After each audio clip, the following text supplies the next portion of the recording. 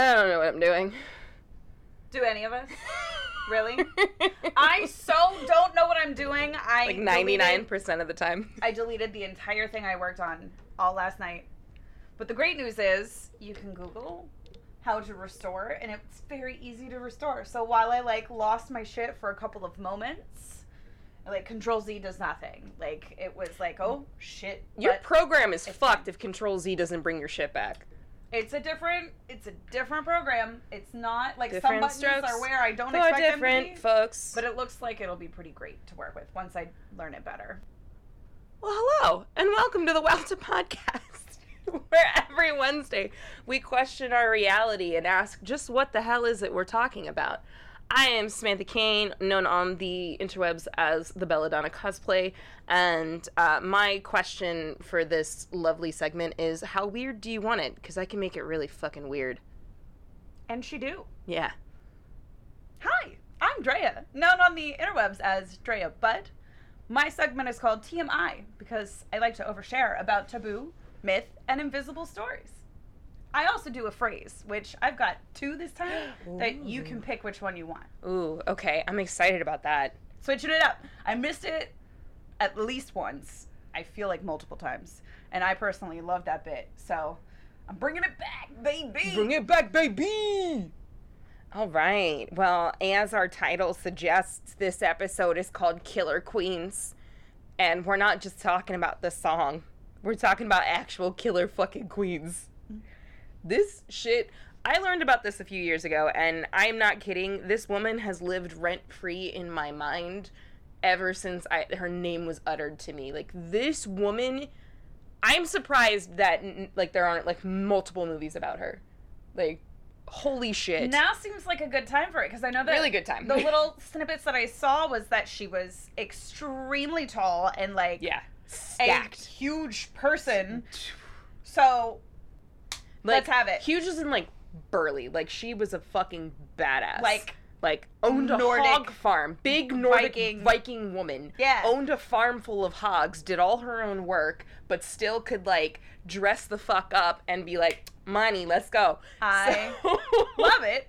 I love it. Tell me more, please. So a lot of this I took from Steve Rominski, who's the director of the Gunnis mystery documentary. Belle Gunnis, also known as Hell's Belle, the Black Widow, Lady Bluebeard, or the Hell's Princess. Wow, wait. Repeat those again. Her titles include Hell's Belle, the Black Widow, Lady Bluebeard, and Hell's Princess. I think Lady Bluebeard is my favorite. Do you know the history of Bluebeard? Some, yes. So, for those who don't know, Bluebeard is a French folktale, the most famous surviving version of which was written by Charles Perrault and first published in Paris in 1697. It tells the tale of a wealthy man who marries women and then he murders his wives in order to marry more wives. And the story is that of a wife who doesn't want to tempt the fates of the wives before her. So, Bluebearding is like multiple wives taking their shit and then keeping on marrying. She's the female version of this. Hells yes. Yeah. I can't wait. Oh boy. To hear more about this incredible person. Hey, we missed the what are we talking about? I went straight into it because I'm so excited. We didn't even do our little current events, pop culture, I'm too excited about it. What it is that we are up to. Which, I mean, our D&D campaign starts next week. Dark Galaxy Gaming is next week. It starts next week. In less than a week. 12/8. And I cannot wait. The art for this is amazing. I think that we're all excited to role play together. I think that there's been so much scene setting that y'all don't even know about. I've done so much homework for this. It's incredible. And very excited. I am excited. I am so excited. Very excited. Tuesday nights, 10 p.m., Dark Galaxies Gaming on Twitch. Find us there for this awesome campaign called Legacy of the Hellriders. Ah! Hey, Sammy. Hey, Drea. What are we talking about? We're talking about America's most notorious unknown serial killer. Ooh. Why unknown? I don't fucking know why people don't know about her. Is it blows because she's my a woman? mind.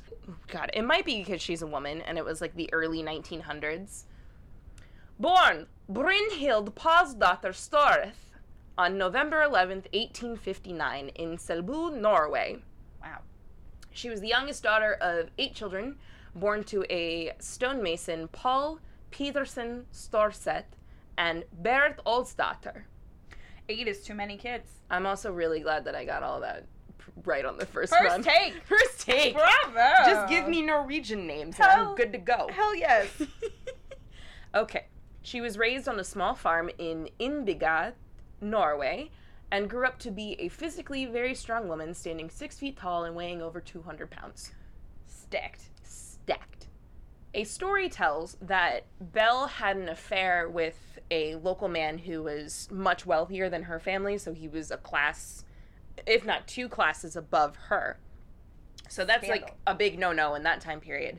When he found out that Belle was pregnant with his child, he tracked her down at a local dance, took her supposedly into a barn, and beat her so badly that when he repeatedly kicked her in the abdomen, she miscarried. So after this took place, people in the local town, hamlet, village said that Belle was never the same after that day. Yeah. As you would. Like, something had shifted so entirely in Belle that she was almost a completely different person after this event. As you would be. That is incredibly violent. Yeah. And upsettingly tragic. And he mysteriously died shortly after. yeah, I bet he fucking did. Yeah, I bet he fucking did. He just kind of, like, kicked the bucket. They say, like, one account says that he died of, like, stomach cancer, but, like, he wasn't, like, a nobleman. He was just, like, higher class, so there's no real account of, like, what actually went down with him. Who knows? She then went to work as a servant on several wealthy farms over the next few years, and then in 1881, at the age of 22, she followed her sister to America, where she tried to Americanize herself by changing her name to Belle. She made her way to Chicago, where she again worked as a servant for a time, and in 1884, she married Mads Albert Sorensen, who was also Norwegian, and the two later opened a confectionery store. Ooh. Yeah. How lovely. But how quaint. yeah, cute little slice of paradise in US of A, but business didn't go so well for the confectionery store, so it mysteriously burned to the ground, and they collected piles of fucking cash, because back in that time period, the way insurance worked is that really, if your business burns down, you get paid for it. And she fucking went with this shit and supposedly burned down several of their houses to collect the insurance, then discovered how life insurance worked, and convinced Albert to take out a second life insurance policy on himself. They bought a home with the money and had 4 children living in the house, though there's no record of any of the kids actually being her kids. What? Why? Yeah. But why would you have It's- kids living in your house so if they're not your it's- kids? Back then, like, people died literally all the time, and they would be like orphans or like foster kids or like friends' kids, or like, for instance, she had one little girl in the house named Jenny Olsen, who's the only one that they have a real account of where she came from.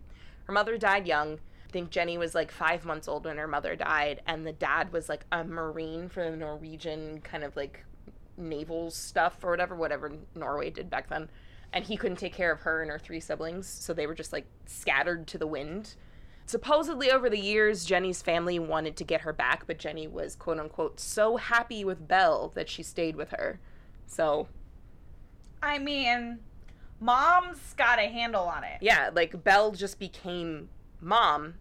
But Caroline and Axel both died as infants under Belle's care from acute colitis. Symptoms include nausea, fever, diarrhea, and lower abdomen pain and cramping, which are also the same symptoms as poisoning. Belle collected life insurance on both babies. Someone's practicing some shit. To account for the children, on June 13th, 1900, Belle Gunness and her family were counted in the United States Census in Chicago, recording that she was a mother of 4 children, though 2 of them were already dead. Huh. And they recorded Myrtle and Lucy in the house.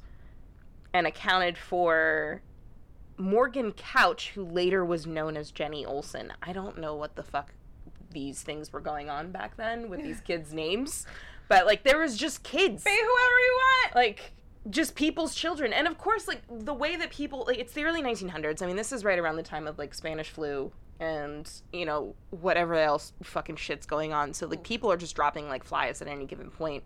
And so they're community kids. Community kids. I mean, there's another story that I really want to go over where a girl was just left in the care of this woman, and she did unspeakable things to her, and the whole neighborhood got in on it.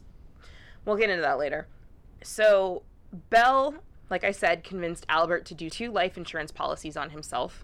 On July 30th, 1900, the one day that his 2 life insurance policies overlapped, died.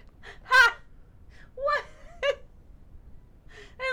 they paid out without asking? She got $8,500, which in today's terms is $250,000. Wow. And this is just the first one. Well, she already killed the 2 kids. Well, they already got money for the kid. Yeah, so this is first husband. She's already killed 2 babies. She's already burned down X amount of houses, including a confectionery store, just collecting money. Insurance game, baby! So this shit. So there was no real autopsy performed on him because the family doctor said that he had a quote-unquote enlarged heart. Belle was so distraught at the loss of her husband that they believed that it was just fucking a normal death. A month later, his brother comes demanding an autopsy. And so they dig up his body, and they're like, okay, well, we can run all these tests, and, like, we can test his stomach, but it's going to cost you an additional $300. And he's like, nah, that's too much money. And didn't do the test, which could have proven that Belle poisoned him, and just didn't do it. So she got away with that shit. Well, they said that he had cerebral hemorrhaging or an enlarged heart, which is actually something that happens from fucking poisoning. So when she collected that money, she realized that the neighbors were starting to get suspicious of her because, like, babies have died. Yeah, it's time to go. Bye-bye. So she saw an ad for a farmhouse in the outskirts of LaPorte, Indiana. So she leaves Chicago and goes to Indiana with these 3 kids in tow. This home has a really weird history. In 1846, John Walker built the home for his daughter, Harriet Holcomb.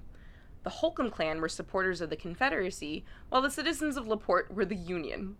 Nearly 2 decades passed before the unpopular clan moved to New York, leaving the farm to change a dozen hands until 1892 when it was bought by a brothel keeper. Yes. So it became a brothel.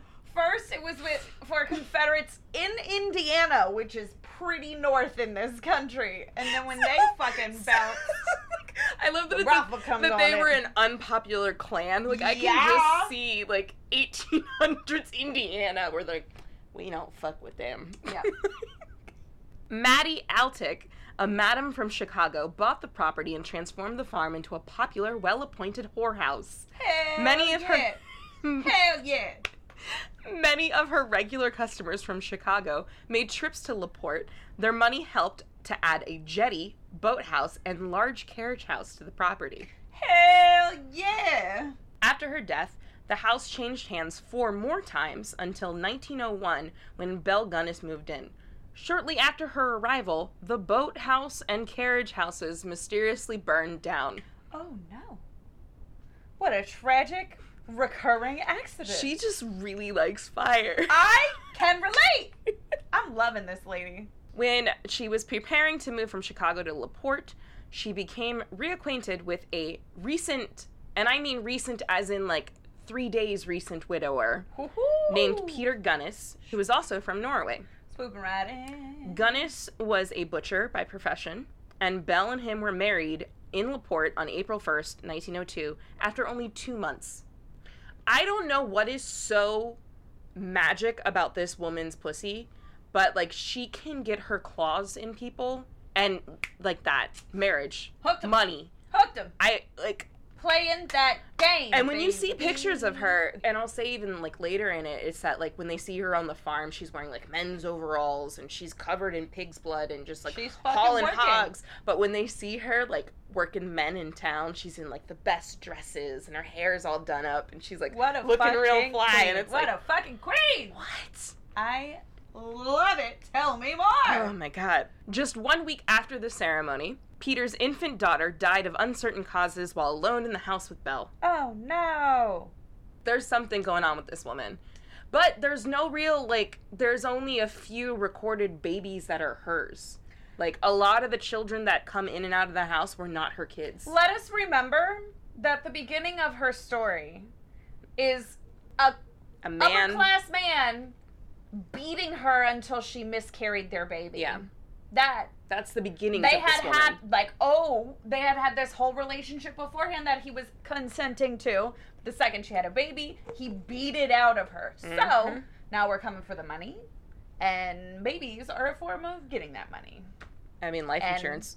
I mean, when she's had that kind of a start, it all connects. So, her and Peter were married in April. Week after infant daughter dies, she collects the insurance on the infant daughter. Then, in December of 1902, same year, Peter dies in a tragic accident where, according to Belle, he came in the house, he was warming his slippers by the fire in the kitchen.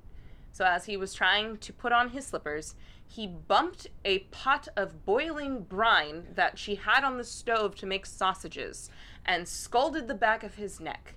Freaking out from said scalding, he bumped into a shelf and knocked a sausage grinder off of said shelf and smacked him in the head. A sausage grinding machine, as she called it. He said that he felt so disoriented that he decided to go lay down. Oh. Then hours and hours passed, and she went to check on him, and she thought he was sleeping, air quotes. So she sent one of the farm boys to go get help, and it turns out he had just been dead in that bed from the moment he laid down. Or just dead. She tossed some water on him, bashed him over the head, drug him to the bed, and left his ass there. Just left him. A year later... Who's gonna tell you otherwise? Right. Who's gonna say anything else? She was so distraught. Like, she was crying and oh, my husband, why does this keep happening to me? This woman, actress of the century. Listen. She keeps hooking him and she keeps getting away with it. Yep. Everyone believes her, completely distraught over these unfortunate accidents.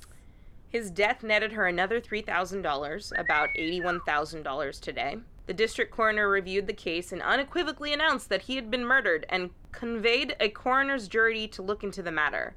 However, she had successfully convinced investigators that she was innocent of any wrongdoings. Oh, the judge was like, no. That's a murder. No, she killed him. And everybody else is like, I don't know. I really want to believe this lady. There's one story, and they believe it was Jenny Olsen, that she told a classmate that her mother beat her father over the head with a cleaver and killed him. Shortly after, well, before I get to what happened to Jenny after that, a year later, Peter's brother Gust took Peter's older daughter, Swanhild, to Wisconsin. She's the only child to survive Belle. Is her name really Swanhild? Swanhild. Oh, okay. Swanhild. These are all Norwegian people. Gotcha. Like, she kept it Norwegian. She knew how to hook them. She probably was like, hey, let's speak our native tongue. And they were like, oh, this is lovely. He tripped and fell on a knife. Get this opportunity often in America. Oh no, he fell on a knife 15 times. Oh no. Oh no. In May of 1903, Gunnis gave birth to a son she named Philip. So we know that she gave birth to a kid in May of the next year. One of the historians was like, she conveniently left out that she was pregnant for the right moment.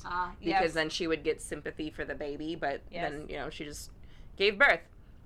I mean... In late 1906, Belle told neighbors that her foster daughter, 16-year-old Jenny Olsen, had gone away to a Lutheran college in Los Angeles after she was seen fraternizing with Emil Greening, a young farmhand hired by Belle. Oh, my. Emil had begged Belle to have contact with Jenny. He's like, can I please have an address? Can I, like, talk to her? Like, he basically was falling in love with this girl. Mm-hmm. He was, like, 17, 18 years old. And she's like, well, if you write her some letters, I'll send them to her. She let this boy write her letters for months. We'll find out later what happened to Jenny. Classic. Parents say, oh, yeah, you go ahead and write them, and I'll make sure they get them. Yeah. Months. No reply, obviously. In 1907, she employed a farmhand, Ray Lamphere, to help with chores. Word soon spread of their relationship because Lamphere was running around boasting of sleeping with his employer. Well, that'll do it. Lamphere, though, would not be enough for Belle. She wanted something more and then began to look for new suitors by inserting the following advertisement in a lovelorn column of newspapers in large Midwestern cities. And I quote, "Personal. Comely widow who owns a large farm in one of the finest districts in LaPorte County, Indiana, desires to make the acquaintance of a gentleman equally well provided, with view of joining fortunes. No replies by letter considered unless sender is willing to follow answer with a personal visit. Triflers need not apply."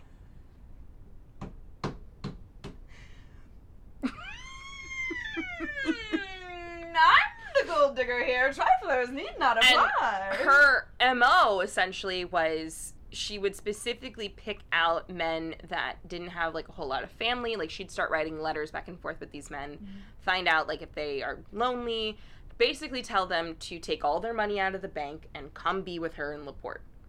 And they would fucking do it. She would convince them to take all of their cash only. She would say, sew your cash into your pants so that you won't be robbed on your way here.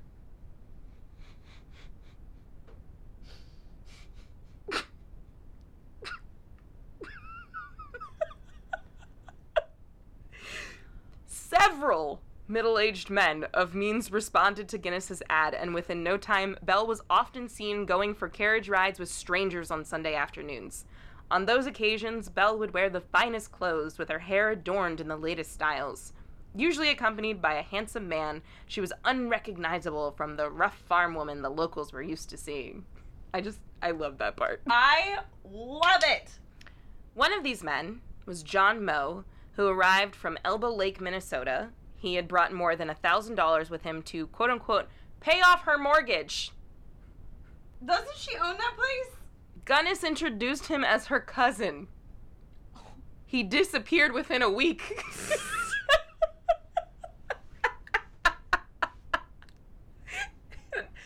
Homeboy was gone. Is she, like, figuring out what to do with these bodies so she doesn't have to, like, have these autopsies? We'll get into that. Like, is that what she's up to? She's like, okay, phase 2 is get rid of the body. Get rid of the that body. way they can't ever ask how it happened. Well, she does have a hog farm. That is the answer to all of her problems. If you can put 2 and 2 together, folks. If she can find a place to store those teeth, she's great. Sorted. Next came George Anderson from Tarkio, Missouri, who said he would pay the mortgage off if they decided to wed. Late that night, while sleeping in the guest room, Anderson awoke startled to see Belle, quote-unquote, standing over him, peering into his eyes and holding a candle in her hand. He stated that the expression on her face was so sinister and murderous that he let out a loud yell, and she immediately ran from the room without uttering a single word. She's about to set his ass on fire. She was gonna fuck him up. She was doing fin down before it was cool. Hell yeah. Except you end up dead. So consent's kind of questionable. Woo!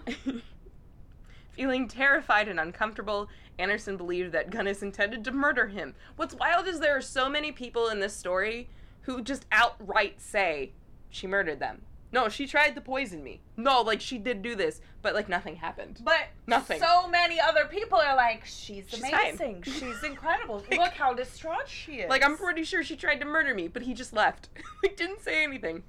Jumped out of bed, threw on his clothes, left. As you do. Never returned for his belongings, nor did he ever speak to her again. He was like, you know what? I got away with my life. That's enough. Great white buffalo.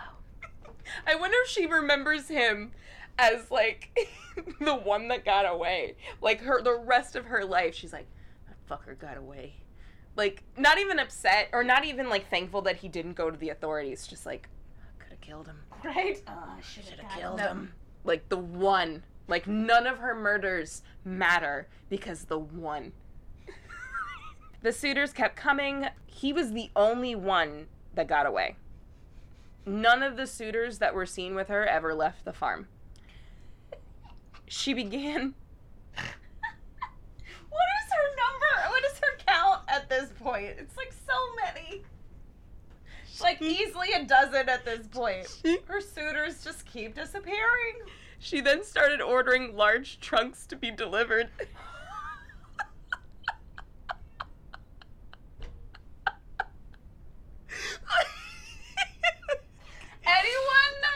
Oh my God. You know what's funny? There were probably people who were like, that's the, you know, like that's strange. Suspected what was going on, but this lady is a stacked house that you don't cannot fuck come, with her. Right? Like, what are you gonna do? Well, there are men disappearing on the farm. She's ordering large trunks. She keeps the shutters closed all day. It's a farm of pigs who eat everything. Who could have done it? This is an unsolved mystery. Oh no! What is happening at that farm? One of the websites was literally unsolved mysteries, and I was like, there's nothing unsolved about this. Like, no, Judge had it right the first time. She killed that man. Oh God. Ole B. Budsberg, an elderly widow from Elola, Wisconsin, appeared next. And there's several in between, but these are the only names that we legitimately, like, have on record because they had family. Sure. There are untold men that just disappeared around this time because... Well, one of her huge MOs was that she would prey on Norwegian men that came from Norway, didn't have any family, had all their money, but, like, barely spoke English. Like, she would utilize Norwegian newspapers. I was gonna say, she's speaking their language. Yes. That's part of why they're hooked. They're like, oh, I can't speak this with anyone. Except you, my beautiful belle. Yo, she had a way with words. I love it. Drop those rich-ass men. Drop them. He was last seen alive, so Ole B. Budsberg was last seen alive in the Laporte Savings Bank on April 6, 1907.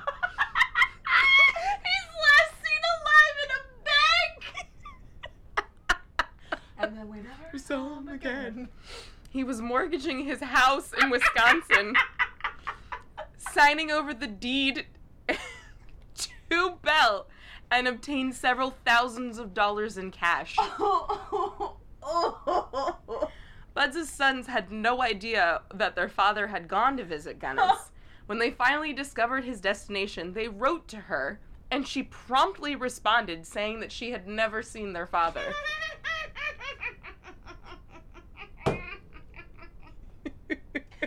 Hide your dad. Hide your kids. She don't give a fuck about nobody. She don't give a fuck. She even responded to them and was like, nope, never seen him. Nope. Don't ever write me again. Certainly don't ever visit. Do you think it's the Norwegian lady who's murdering men? The huge lady with the axe? You ask her. Right? No, you. I love it. How many kids does she have with her at this point? Is it just there's just random kids. No, there's like 4 or 5 kids. They keep cycling through? There's at least 4 or 5. She came there with 3 girls and had a son, and I think at this point there's another kid on the property that doesn't work there because she has kids working on the property. Wow. Yeah, she just has kids. Wow. She's just running everything. She's just running it. Like, she was involved in a Norwegian orphanage back in Chicago. Like, for some reason. She's working the Norwegian card to the max. Like, the local police department draws straws on who's gonna go out to the farm. Oh, absolutely. Who's gonna question her this time, boys? Not it. Not it. Not it. Several other middle-aged men appeared and disappeared in brief visits to the Gunness farm throughout 1907. Hello, goodbye. Hello, goodbye. It's the townspeople, yo. They've got to see this parade of men, and they go one of 2 ways. They're like, huh. This is the most entertaining thing. for LaPorte, Indiana. I'm hoping that there were young girls going, right? Taking notes. Fuck. Learn foreign language. Oh my god. Hook men who speak language. December of 1907. So she's been doing this. Fuck. When did her husband die? They got married in 1902. He died in 1902. So she's been at this since about 1903 to 1907. Oh, all those men in 4 years? I am thoroughly impressed. I mean, don't hate the player. Hate the game. I love that her, I mean, people died. Like, a lot of people died. Even children. She did some poisoning, but, like, for these men, she just Oh. brute force bashed them on the head. We find out. Because she can. We'll get to what she does with these men. We'll get there. Because we have accounts now.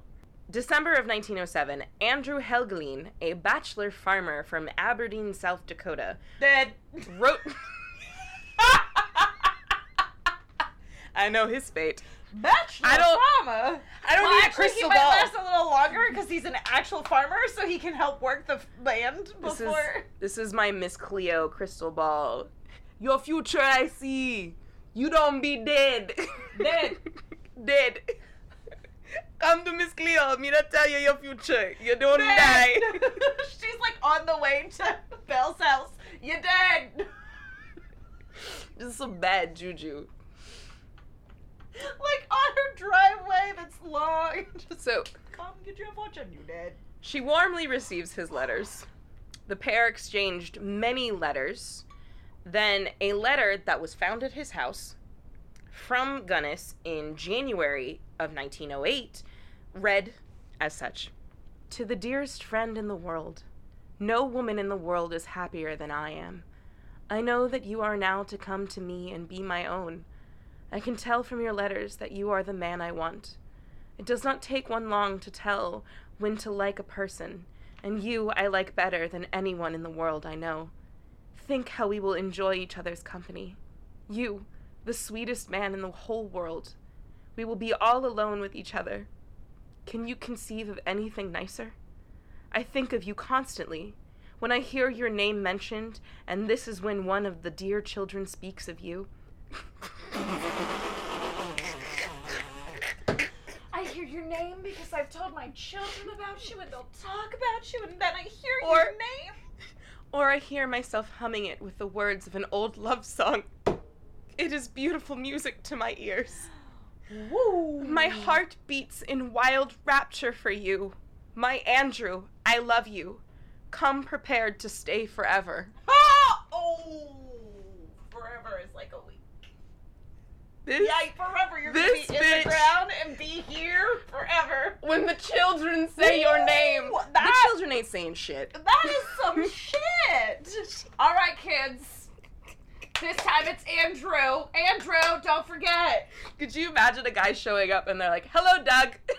Wait, Donald, no.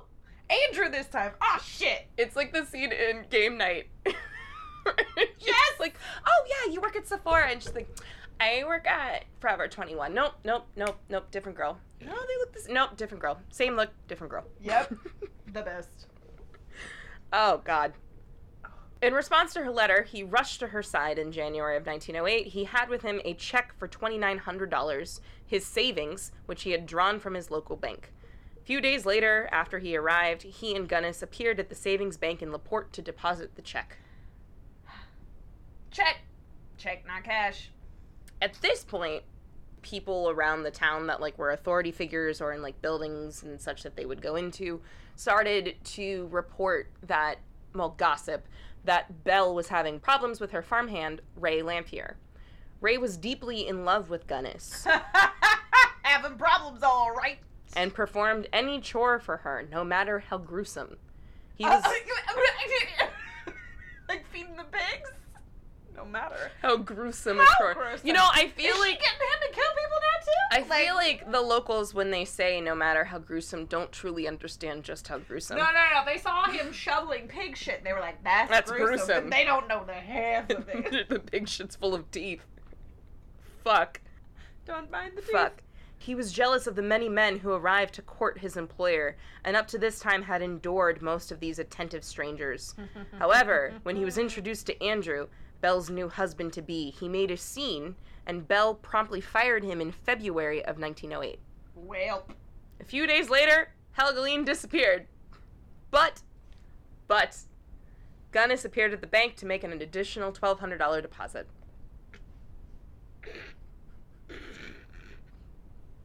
I mean, at this point, folks. Woo! I think the bank is partly responsible for the amount of turnover from this. Like, how many men are you having her? This is like our local bar that we take all our Tinder dates to. Like, you should be paying attention to this at some point. But, like yeah, but, like, times 10, because you're accepting their money, and then they never come back. Oh, and then she's got someone else in there with her. I just realized, low-key, like, we kind of take a page from Belle's book because, like, we always go to Dogfish with our dates. Well, we did. Yeah, well, we did. We don't anymore because COVID's still a thing. One, we moved. And two, it's COVID, because there's actually a Dogfish around the corner from here. Yeah. You betcha. I can't wait to make friends with the bartenders there, because that was such a part of my life. Whenever we have enough vaccine for everyone, because I'll be at the bottom of that list, I can't wait to go take a string of dates to our local Dogfish. I took one there that I'd like to take back. Nice. Yeah. Dating. I never take one back, So but I think I got one I'd take back. But yeah, our old bartender at the other Dogfish, he caught on. He'd pay attention. Oh, yeah. He knew. Oh, yeah. Like, I would fucking have conversations with him while the guy went to the fucking bathroom, and I'd be like, yeah. How's this one doing? Exactly. Like, yeah, how you doing? Yeah. Having a good time. He made a mention to me one time. He's like, you kind of, like, have the same conversation starters. And I'm like, yeah, that's the point. Old Faithful, baby. How dare you call me out on that? That was great. How dare you notice? I was like, it's a formula, okay? I've condensed myself into these talking points, and they work. They work. Shortly after she fired Lanfear, she presented herself to the LaPorte County Courthouse, declaring that her former employee was not in his right mind and was a menace to the public. Oh, Lord. The tables are turning. Oh, Lord. Somehow, she convinced local authorities to hold a sanity hearing. Somehow? We know how. We know exactly how she convinced us. Same way she run it. We know exactly what happened. I respect this woman in a way, but I don't want to because she's killed children. The hustle. It's so interesting. I mean, also, but, like, perspective, when you're talking about people are dropping like flies and leaving children behind, their fate... Well, the suitors that she's been killing over the years don't have children. Exactly. That's at least a good thing. She's not, like, bringing these men to the farm and then just, like, keeping their children. Yeah, she had her kid-killing phase early on to process her miscarriage, and then she's done with it now. But also, like... It's one thing to kill, like, these men's children. It's another thing when it's... Nope, that's a terrible thing to say. Nope, I was gonna say, it's another thing when it's the drifter children. What? Drifter children? Your parents are dead and you have nowhere to be. Like, the street was gonna kill you one way or another. Drifter children? What else do you call them? Orphans? Do you imagine that these children are, like, showing up to her farm with this stick and, like, the little sack tied to it that's red with white spots, and they're dusty and got little, like, broken overalls? That's the drifter child? No, I think one of the other drifter children is like, hey, this spot is good. It's like, the food is really good. The beds are soft. It's warm. Like, all the drifter kids, people, they're in the back of a train together, like, chilling in the hay, and they're like, hey, the Gunnis farm. People just disappear overnight, but that's part of the gig, man. Don't worry about it. You roll those dice. You know what I'm saying? You hear shit in the middle of the night, you say nothing. This is better than the sidewalk in the rain. Yeah, you're gonna walk that back again in a minute. Oh, God. I don't know if I would go on a murdering spree when I got wronged so badly like that. Like, Poor broken person. So they had a sanity hearing for Lanfear. For not Belle. And he was pronounced sane and was released. A few days later, she comes fucking back and says to the sheriff that he had visited her farm and argued with her, and that she contended that he posed a threat to her family, because she got all these damn kids, and had him arrested for trespassing. I bet he's not going to that farm. He came back. Again and again. Apparently Did he just he actually? continued. Yeah, he continued to just return to the farm. I mean, he's over and her. over and over. And she'd just turn him away. She'd rebuke him. In love. But he confided in neighbors, saying, Helgeline won't bother me no more. We fixed him for keeps, is what he was quoted in saying about the husband-to-be that disappeared.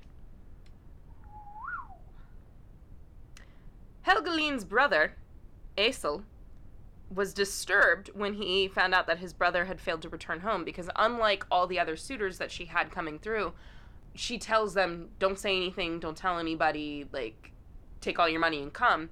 And a lot of them don't have brothers that can come knocking. He left a note for the brother and said, this is exactly where I'm going, this is who I'm marrying, this is what's happening. I'm going on these dates, I'll return on these dates. Like, this is why you have a buddy system when you meet strangers from the internet? Or from the newspapers and mailbox. This is the 1900s version of, like, hey, I'm going on a Tinder date. Buddy This system. is where I'm gonna be. Let somebody know. Somebody needs where to you know. gonna be. And who you gonna be with. It's like Umbrella Academy in season 2, where she's like, I left a note.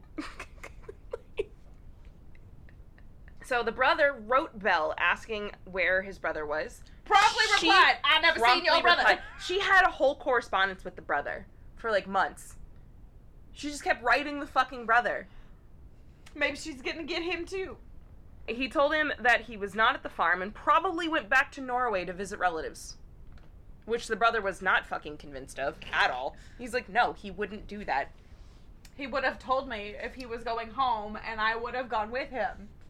Bravely, Gunnis responded that if he wanted to come and look for his brother, she would help conduct a search, but that if she was involved, the brother would have to pay her for her efforts.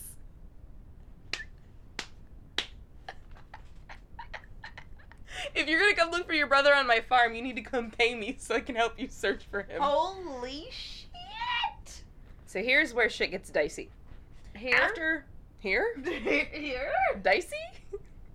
So, after she wrote him the letter to come investigate, she immediately presents herself to her lawyer, telling him that she feared for her life and that of her children, who are not actually her fucking kids.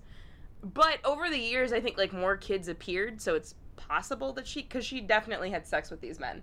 So, like, I mean, how else? it's possible that some are hers, but, like, there's just fucking kids.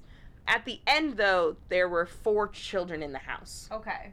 Goes to the lawyer, says that Ray is threatening her. She fears for the life of her kids. She wants to immediately get her will put together and signed and documented. She's like, I want my will done today. Damn. In her will, she leaves the farm to the kids. But if anything were to happen to the children, then all of her assets and things will go to an orphanage in Chicago that's Norwegian-based. Sure. Then she doesn't go to the police, telling them about Lanfear's alleged life-threatening statements. She just tells the lawyer in an offhand of like, oh, he's threatening me, I need my will done, and then leaves.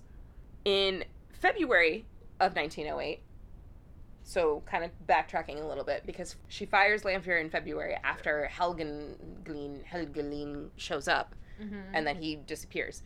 In February, so she hasn't been seeing any suitors except for this one guy since February of 1908. She had hired a new farmhand named Joe Maxon. Maxon, the night after she goes to the lawyer, noted something strange, that they had dinner, they played some games, and then she presented each of the children and him an orange. He states that he literally thought she was trying to poison him. Like, he just straight up said, I think she was trying to poison me. So, he doesn't like oranges, so he nibbles on the orange to be nice. The kids all eat their oranges, and everybody goes to bed. He says that night he felt, like, extra drowsy.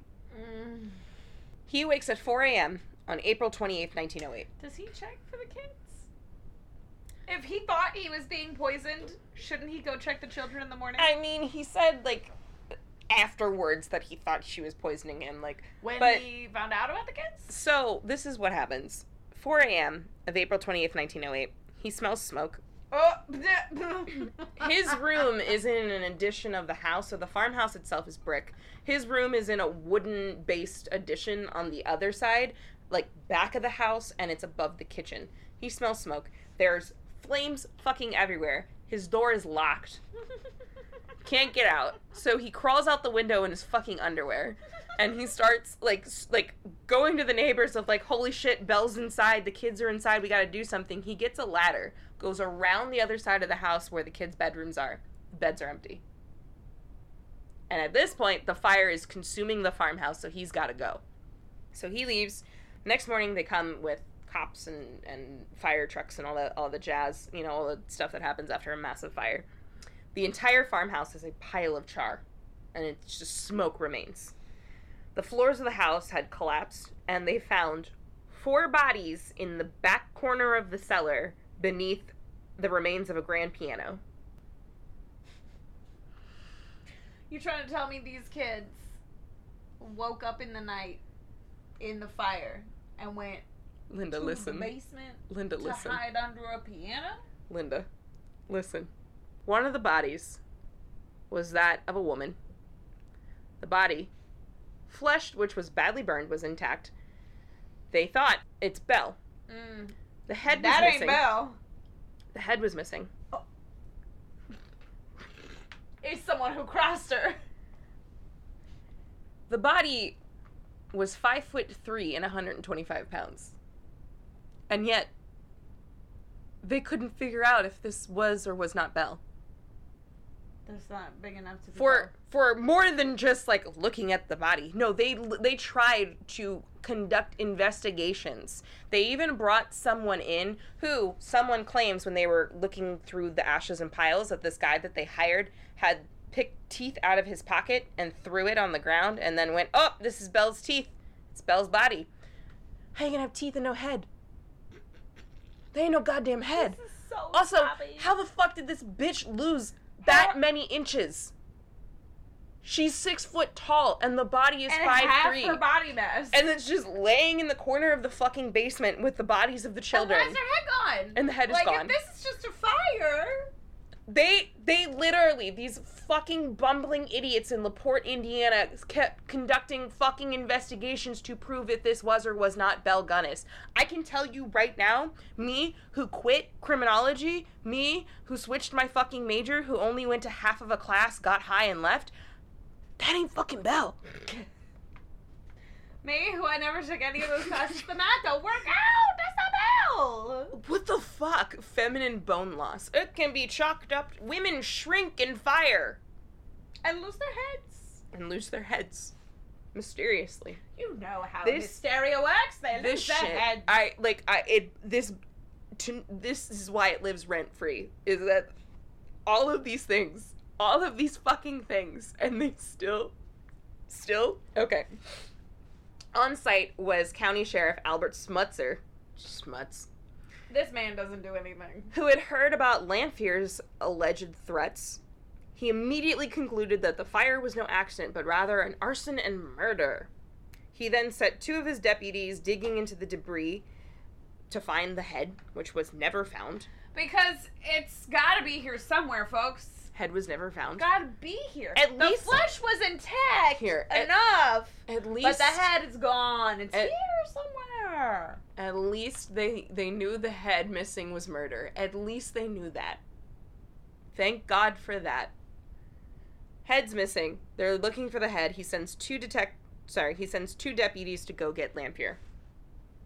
When the handyman was brought in, former handyman was brought in, he denied having anything to do with the fire, claiming that he was not near the farm when the blaze occurred.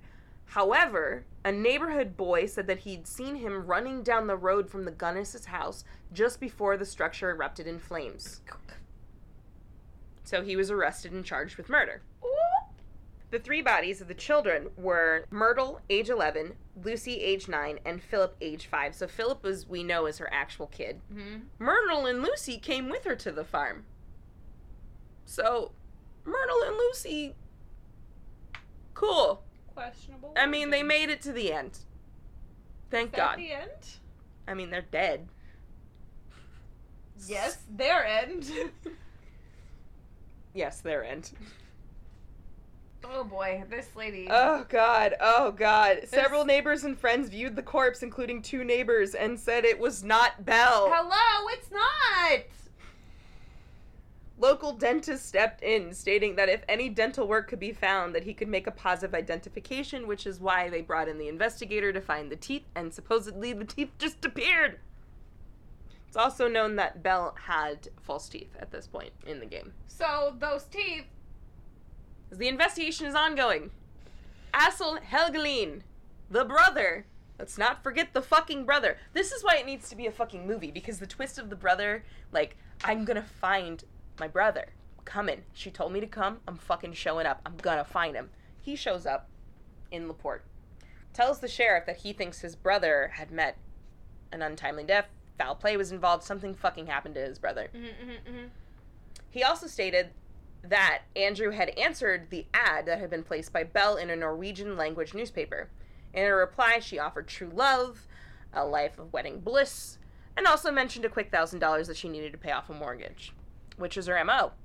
Helgelien became even more convinced of foul play when he went out to the ruins of Belle's home and watched the men digging for her head turn up 8 men's watches, assorted bones, and human teeth. He searched through the property on his own and shouted to the men to start digging in the rubbish hole that was located in the hog pen. As they began turning the earth... the rubbish hole. In the hog pen. So now we are finally digging in the hog pen. Ooh, lordy. So many teeth. They found 4 bodies. All of them skillfully sliced apart and wrapped in oilcloth, and one of the bodies was indeed his brother. Then, Joe Maxson comes forward with information that could not be ignored. He told the sheriff that Gunnis had ordered him to bring loads of dirt by wheelbarrow to a large area surrounded by a high wire fence where the hogs were fed. He said that there were many, many deep depressions in the ground that had been covered by dirt. These filled-in holes, she had told him, contained rubbish. She wanted the ground made level, so he filled in the depressions. At the same time, several farmers who had traveled past the farm at night reported to see Belle digging with a shovel in the hog pen. At night. She timed her departure pretty well. Sheriff Smutzer then took a dozen men back to the farm and began to dig. On May 3rd, 1908, the diggers unearthed the body of Jenny Olson, who had vanished in December of 1906. According to a fucking article, in May of 1908, the same year that they dug her up, the boy that liked her had already reported that he had been sleeping in the house when he worked there, when Jenny was still there. And one night in September, it was a Friday in September, a man and a woman came to the house. Gunnis asked him to go sleep in the barn, and she claimed that the man and the women were a professor and his wife from a Los Angeles college which Jenny was attending. And they were spending the night at the house and it would require his bedroom. In the morning, Jenny's gone, the professor and the wife are gone. Gunnis complains that they left on an early morning train taking Jenny along. In the same hole as Jenny is the body of that woman. I really want to know. Also in that hole is the body of Ole Budsberg. She needed to be feeding them to the pigs. See, that's where she went wrong. I really want to know if, like, since she had this man and woman over, like, if some, like, hanky-panky took place and then she just fucking murdered them. Like, just had this couple, needed the spare bedroom. Because, like, Lanfear reported that she would have, part of her thing would be to kind of, like, you know, Black Widow these guys. Like, fuck. That is the worst threesome ever. That's the one time she was like, you know what? Let's get a woman in there. Let's have a couple. Let's get a couple in here. Let me see if I like it. So as the days progressed and the work continued... when I'm done anyway. Yeah, exactly. Kill him when I'm done anyway. As the work progressed and the days continued, one body after another was discovered in the hog pen. These bodies included Ole B. Budsberg, who vanished May 1907, Thomas Linbo, who had left Chicago and had gone to work as a hired man for Gunnis 3 years earlier, Henry Gernhold of Scandinavia, who had gone to wed her a year earlier, taking $1,500. A watch corresponding to one belonging to Gernholt was found with the body. Olaf Svenherd from Chicago. John Moe of Elbert Lake, Minnesota. His watch was found in Lamphier's possession. Olaf Lindblom, age 35, Wisconsin. Lots of Olafs. Benjamin Carling of Chicago. He was last seen by his wife in 1907 after telling her he was going to LaPorte to secure an investment from a rich widow. He had with him $1,000 from an insurance company and had borrowed money from several investors as well. In June 1908, his widow was able to identify his remains from LaPorte Cemetery by the contour of his skull and 3 missing teeth. Contour of his skull must have been very distinct. The unidentified bodies and unsolved mysteries that would emerge from these ruins would make headlines across the Midwest. More reports of missing men began to pour in from surrounding Midwestern states, and relatives began to appear from all over the region to claim bodies. All of them told of lonesome brothers, uncles, and cousins answering Bell's matrimonial ads and traveling hopefully to LaPorte with their life savings stuffed in their pockets. Some of these were most certainly additional victims, though never proven. Christine Hinklevan of Dover, Wisconsin, who sold his farm and came to LaPorte in 1906. Charis Nienberg, a 28-year-old Scandinavian immigrant who lived in Philadelphia, told his friends he was going to visit Gunnis in June 1906 and never came back. He had been working for a saloon keeper and took $500 with him. John H. McJunkin of Coropolis, near Pittsburgh, left his wife in December of 1906 after corresponding with a LaPorte woman. Olaf Jansen, a Norwegian immigrant of Carroll, Indiana, wrote his relatives that he was going to marry a wealthy widow. Bert Chase of Mishawaka, Indiana, sold his butcher shop and told friends of a wealthy widow and that he was going to look her up. His brother received a telegram, supposedly from Aberdeen, South Dakota, claiming Bert had been killed in a train wreck. His brother investigated and found the telegram was fictitious. Also, Aberdeen, South Dakota is where one of her other victims is from. A hired man named George Bradley of Tuscola, Illinois, is alleged to have gone to LaPorte to meet a widow and 3 children in October of 1907. T.J. Tiefland of Minneapolis is alleged to have come to see Gunnis in 1907. Frank Riedinger, a farmer of Wisconsin, came to Indiana to marry and never returned. Emil Tell, a Swede from Kansas, alleged to have gone in 1907 to LaPorte.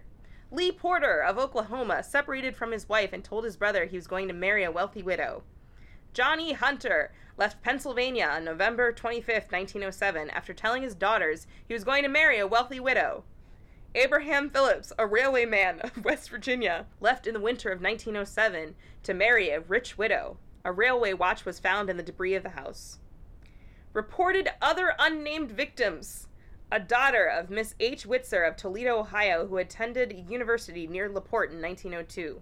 An unknown man and woman are alleged to have disappeared, the ones that disappeared the same night as Jenny Olson, claiming that he was a professor and the wife had taken Jenny to California. A brother of Miss Jenny Graham of Wisconsin, who had left her to marry a rich widow, but vanished. A hired man from Ohio, age 50, name unknown, had disappeared, and Gunnis became the heir to his horse and buggy.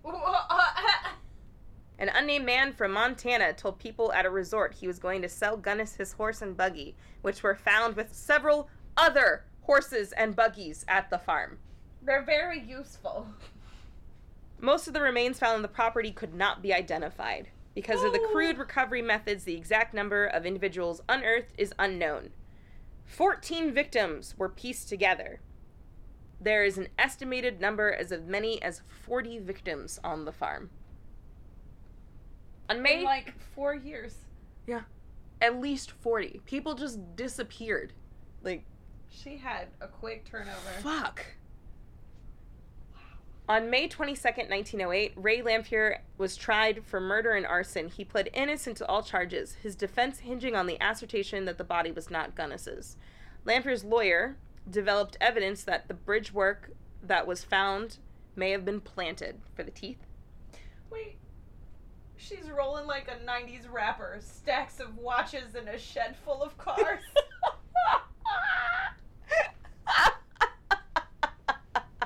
I'll keep that watch, it's a nice watch. I fucking love it. Woo! That's a nice watch. weird anyway. It wasn't the Honestly, nice Norwegian lady. If anybody went missing between 1902 and 1908 and claimed something to do with a widow of any kind, in Indiana, they probably ended up dead on Belle Gunnis's farm. It's one thing that she went for all these, men, but then she was like, there's a few women. let's get some horse and buggies. Yeah. While we're at it, you're broke as fuck, but I want your horse and buggy. I'm taking your horse and buggy. You only got $500. Bye. Do you think one day she woke up and she's like, this is a good Tuesday. I could use another horse and buggy. I'm bored. Let's get another horse and buggy. Let's write a love poem to someone with a horse and buggy. Oh my fucking God. Woo. So they were able to use the account that the teeth were planted. So he was found guilty of arson, but acquitted of murder. November of 1908, he was sentenced to 2 to 21 years in a state prison in Michigan City, Indiana. He died there of tuberculosis in December of 1909. So he was only in prison for barely a year. Wow. Yeah. A reverend came forward. God anyway. A few weeks after his death, a reverend comes forward with a confession that Lanphier made to him before he died. Oh boy, what'd you help with, buddy? This is the confession. Lanphier revealed the details of Gunnis's crimes and swore that she was still alive. He also swore to the reverend, as well as fellow convicts, that he had not murdered anyone. However, he had helped Belle bury many of her victims. When a victim arrived, she made him comfortable, charming him and cooking a large meal. She then drugged his coffee, and when the man was in a stupor, she split his head with a meat chopper. At other times, she would simply wait for the suitor to go to bed and then enter the bedroom by candlelight and chloroform her sleeping victim. The powerful 48-year-old woman would then carry the body to the basement, where she most often dissected it, bundling the remains, and then buried them in the hog pen. At other times, she dumped the corpse into a hog scalding vat and then covered the remains with quicklime. And worse, according to Lanphier, if she was overly tired, she would chop up the remains and feed them to the hogs. She was also known to have many dozens of sacks containing pieces of different victims in different places. She would purposely cut them up and switch around pieces of their bodies and just scatter them so that you couldn't, that's why they couldn't piece them together, because she just had them all over the fucking place, and they were just little divots, little rubbish holes all over her property. Slice them up. Jesus fucking Christ. She married a butcher, didn't she? One of the early guys was a butcher? Yeah. The second husband was a butcher. Took notes. Lanphier also cleared up the mysterious question of the headless female. Belle had lured this woman from Chicago on the pretense of hiring her as a housekeeper only days before she decided to make her permanent escape from LaPorte.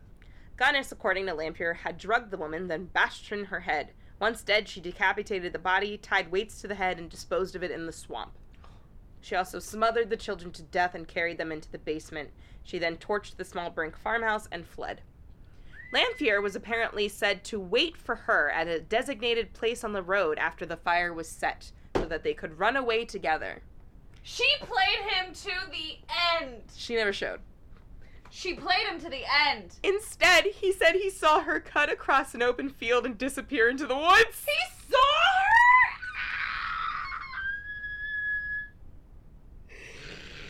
her? She said, deuces. I bet he didn't just see her cut across the field. I bet he followed her, but this lady cannot be stopped. And so that's when he went to the police. By his account, she murdered 42 men and had taken amounts from them ranging from $1,000 to $32,000. By the time she disappeared, he estimated that she had accumulated more than $250,000 through her murder schemes over the years. About $6.7 million today. Holy shit! Investigators had checked her bank accounts, and though there were small amounts remaining in one of her savings accounts, the money in all other accounts had been completely withdrawn shortly before the fire. Over the next several decades, Gunnis was allegedly sighted in various cities across the nation. This huge lady doing the Terminator run through some wheat, and all he did was think, That's what I love about her. She can do it herself. Yo. The fact that he didn't out her. The fact that he was never in love, did. just like they all were. Until his deathbed. Are you kidding me? Well, if he couldn't be with her, he could at least help her live. As late as 1931, Gunnis was reported alive and living in a Mississippi town where she supposedly owned a great deal of property and lived her life as a prominent citizen. Another report in 1931 suggested that she may have been a woman known as Esther Carlson, who was arrested in Los Angeles for poisoning August Lindstrom, a Norwegian-American man, for his money. 2 people who had known Gunnis claimed to recognize her from photographs that were in possession of Esther Carlson, but identification was never proven. Carlson died in May, so she was arrested in February, died in May of 1931 while awaiting trial. Wait, so they supposedly arrested her and she died while awaiting trial? Mm-hmm. They arrested Esther Carlson, who several people said looked like Belle Gunnis. And she died awaiting trial. Yeah. She knows poison way too well for that to just... Oh, she outed. She was like, oh, it was a good run. I had a good run. Had a real good run. It's 1931. Like, she's... 30 years. Hang on. About 30 years. She was born... Her first husband was 1902. Hang on. To 31 means damn near 30 years. She was born in 1859. Wait, what? Yeah, she was born in 1859. So how old would she have been in 1931? Oh my god, almost like 80. Yeah. She had a good run. Wow. In the belief that the headless 70s. corpse... I wrote it up. In the belief that the headless corpse was, in fact, Belle Gunnis, she was buried next to her first husband, Mad Sorensen, at Forest Home Cemetery in Forest Park, Illinois. This poor woman. Oh, no! Even if it was her, why would you bury her there? She doesn't want to be there. She doesn't even remember that guy anymore. Are you kidding me? Update. In November of 2007, with the permission of descendants of Belle's sister, the headless body was exhumed from the grave by a team of anthropologists and graduate students from the University of Indianapolis in an effort to learn her true identity. It was initially hoped that a sealed envelope flap on a letter found at the victim's farm would contain enough DNA to be compared to that of the body. Unfortunately, there was not enough DNA, so the mysterious remains unsolved. Not Belle. We know it's not Belle. Before she played everybody. Everybody. The bankers didn't even do shit. Like, it's one thing for the neighbors to be like, she is too big to mess with. But the bankers are like, that's your money now. Like, she was raking in the fucking money for years. Wow. And they didn't say shit. And then she took all her money out right before the fire. As a cis male who has his own buggy, I think she's innocent. This is a lesson learned. Everyone was in love with her. This Did is you a see lesson. That letter? Scandalous. This is a lesson learned. Quick side note. If you want to know more about Belle, I literally just ordered this book. I'm very excited to read. I gotta start fucking reading. I don't read enough, but she's got like a laundry list of books for me to read. I gotta read those. But I ordered Hell's Princess. It's a book chronicling Belle's life, as well as actual court cases and court accounts and like things that were said. Like, it's someone who really broke down everything. I want to know the judge. The judge that was like, she murdered him. She fucking murdered him. I want that one. And then I want to hear everyone else be like, no. I just want to know what Belle's response was to it. Like, I want to know what Belle did in that moment. But this was recommended to us by James McKenna, a.k.a. Chill Hartman. We played Among Us. Yeah. And he's interacted with us on Twitter and been very supportive and wonderful. Chill Hartman is amazing. Go follow him. He does movie nights, which I haven't had a chance to check out, but super fun. So that is the story of Belle Gunness. Wow. What was Her name? Yes. What was she born? Her birth name Yeah. was Brynhild Paulsdatter Storset. Brynhild. Belle Gunness is a name, but Brynhild? Brynhild. Fuck. Wow. Fuck. Hey, Drea. Yeah. What are we talking about? This one is less killer and more queen, but she was accused of being a killer. Her story is a wild ride. We're all about wild rides tonight. Y'all better strap the fuck in. Jesus Christ. Wild as in 42 bodies found on the property? That kind of wild? Not quite that wild. So now we will go backwards in time. From the 1903 back to the 1300s. Ooh. Good year. Didn't people dance until they died then? I don't remember. I don't remember either. I think that was 14 something. It's happened several times in several different eras. Like, it happened in the 1200s, I think, first. It's a bunch of children. I don't know. Dance plague. Well, speaking of plagues, the Black Plague is in this one. Feels appropriate. Yeah, it does feel appropriate. And she goes through a bunch of husbands. This is very appropriate. We did this on purpose. Synchronized subject matter. This is part of a series written by Anne Thoralt and hosted by Longreads. It's a continuous series called Queens of Infamy, and this one that we're doing today is Joanna of Naples.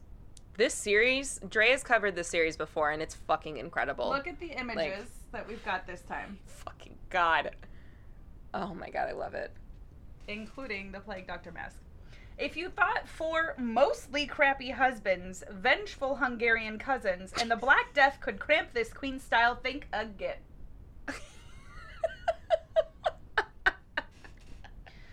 She said, fuck around and find out. This first paragraph hooked me. Because I knew that you were doing a serial killer woman. And I knew I was going to do a woman, but this, really, felt appropriate. Are you the sort of person who loves a high court drama with plenty of devious intriguing? Yes. Is learning about grisly murders one of your guilty pleasures? Yes. Do you get a voyeuristic thrill out of tracking the rise and fall of royal romances? Absolutely. What about plagues? Do you like plagues? No. If you are used to, not anymore. Not anymore. It's too close to home now. If you are currently clutching your chest and muttering, yes, yes, 1,000 times, yes, then A, sick, and B, keep reading. Is that sick, S-I-C? No. S-I-C-K. No, okay. Sick. Keep reading. Or keep listening, in this case. We're about to take a deep dive into the life of Joanna the First of Naples, and shit's about to get really, really real. Joanna. So Joanna is the name that she's known through history, but it's Giovanna in her mother tongue. Can we stick with Giovanna, because every time you say Joanna, I'm gonna sing Joanna from Sweeney Todd in my head. I'm pretty sure I can do Giovanna. Let's do that, because Sweeney Todd is just fucking name, there. I will switch it to Giovanna. If I can do that, you can use correct pronouns. Giovanna was born in 1326 to Charles, Duke of Calabria, and heir to the Kingdom of Naples, and Marie of Valois. Although she was Charles and Marie's 4th child, Giovanna was predeceased by her 3 older siblings and became second in line to the throne at birth. A member of the Angevin dynasty, Giovanna was the great-great-great-great-great-granddaughter of Eleanor of Aquitaine. Which we've covered. Whom we've covered. Yeah, that's on our Patreon. That's a kick-ass story. Hell yes. Eleanor of Aquitaine fucked shit up. Hell yes. And this is great-great-great-great-great-great-great-granddaughter. 5 greats. 5 greats. 5 greats granddaughter. Fuck. Like Eleanor, she would prove to have a knack for ruling. And, also, like Eleanor, her ambition and capability would threaten the powerful men around her. Perhaps unsurprisingly, both queens found themselves having to run for their lives. Giovanna's flight which involved escaping her besieged castle under the cover of night and then undertaking a dangerous journey across plague-ridden seas, all while pregnant, mind you. Fuck. That's a lot. Might be less famous than that of her predecessor, but it's arguably an even more incredible story. Why don't... Because we always focus on, like, when you hear about a royal having to escape, the first thing you think of is Marie Antoinette. Yeah. Why don't we have this? Like, that's... You have to escape your castle in the middle of the fucking night. You gotta escape the plague, and you got a baby on board. Yeah. All while pregnant. Or a lot of her stuff is after just giving birth, which to me feels even more exhausting. Okay, there's a lot of women back in, like, these early time periods who would just, like, pop a baby out and then go do some shit. Like, what's her face? Anne Bonny? Yeah. Anne Bonny Incredible. had a baby below deck as a war was raging on her ship and just rolled the fuck out there. No. That lady was on another level. God, we gotta do a drunk history of Gotta her. do it, Anne Bonny. We gotta dress up for that one, too. Yes. Oh. Oh. Oh. All right. Some back people need to get stabbed. Giovanna. Giovanna was raised at the Neapolitan court by her grandfather, King Robert the Wise, and his second wife, Sansia. Ooh, wait, Sansia? Sancia. Sansa. I wonder Yeah. if that was Sansa. inspiration for Sansa. We literally have a Game of Thrones mention in this because one of the best parts about her retelling of these stories is she gives like super millennial dialogue to these characters love for it. moments. It's highly entertaining. It's engaging. It's very engaging, and it's a way to learn about things that's not stuffy and fucking the way that, like, not teachers, but how curriculum wants to teach it. Standardized testing. Because I've had some teachers try to, like, flip around curriculum and make it really engaging. Hell yeah. The blessed teachers, but, like, the way that this shit's in books, it's like... Yeah. I love the story. My brain will remember all those details, but when it comes to dates, my brain just does not hang on to them. Yeah. It takes a lot of work for me to do that. So history was a hit or miss. That, and you have teachers who are like, let me have you, like, help you wrap your mind around this history rather than memorize this shit. Or the teachers who spend more than one semester just talking about World War II, because that's the only thing that we ever fucking talk about. Giovanna's father had died when she was just 8 months old.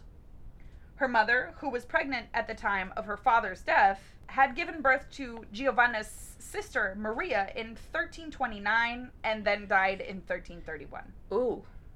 Robert taught Giovanna and Maria how to rule, and Sansia attended to their spiritual needs, but most of their care fell to a woman named Philippa the Catanian.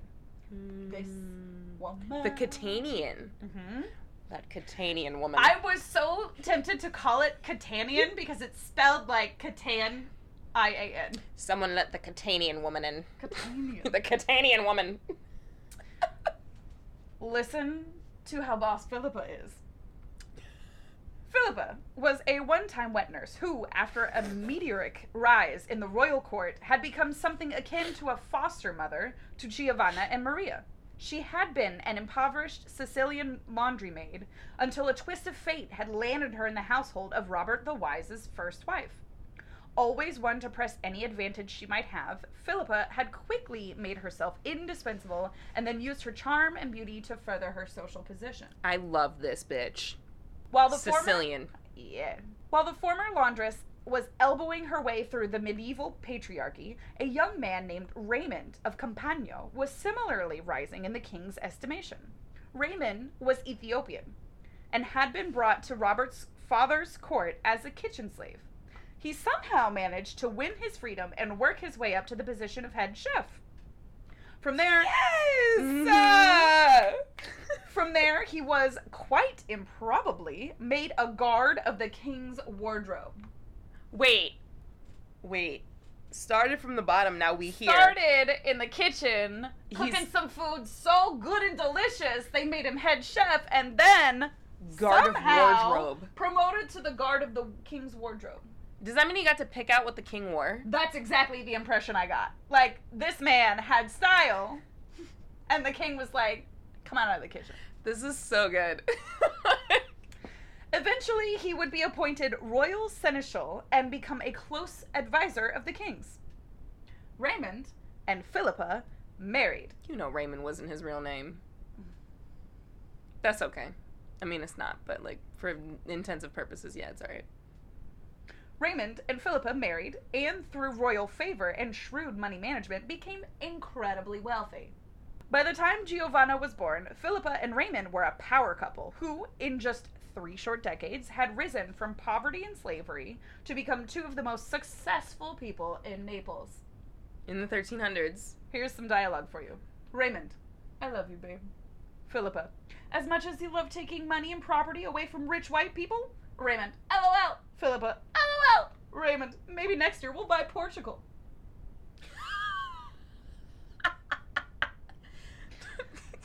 Boss!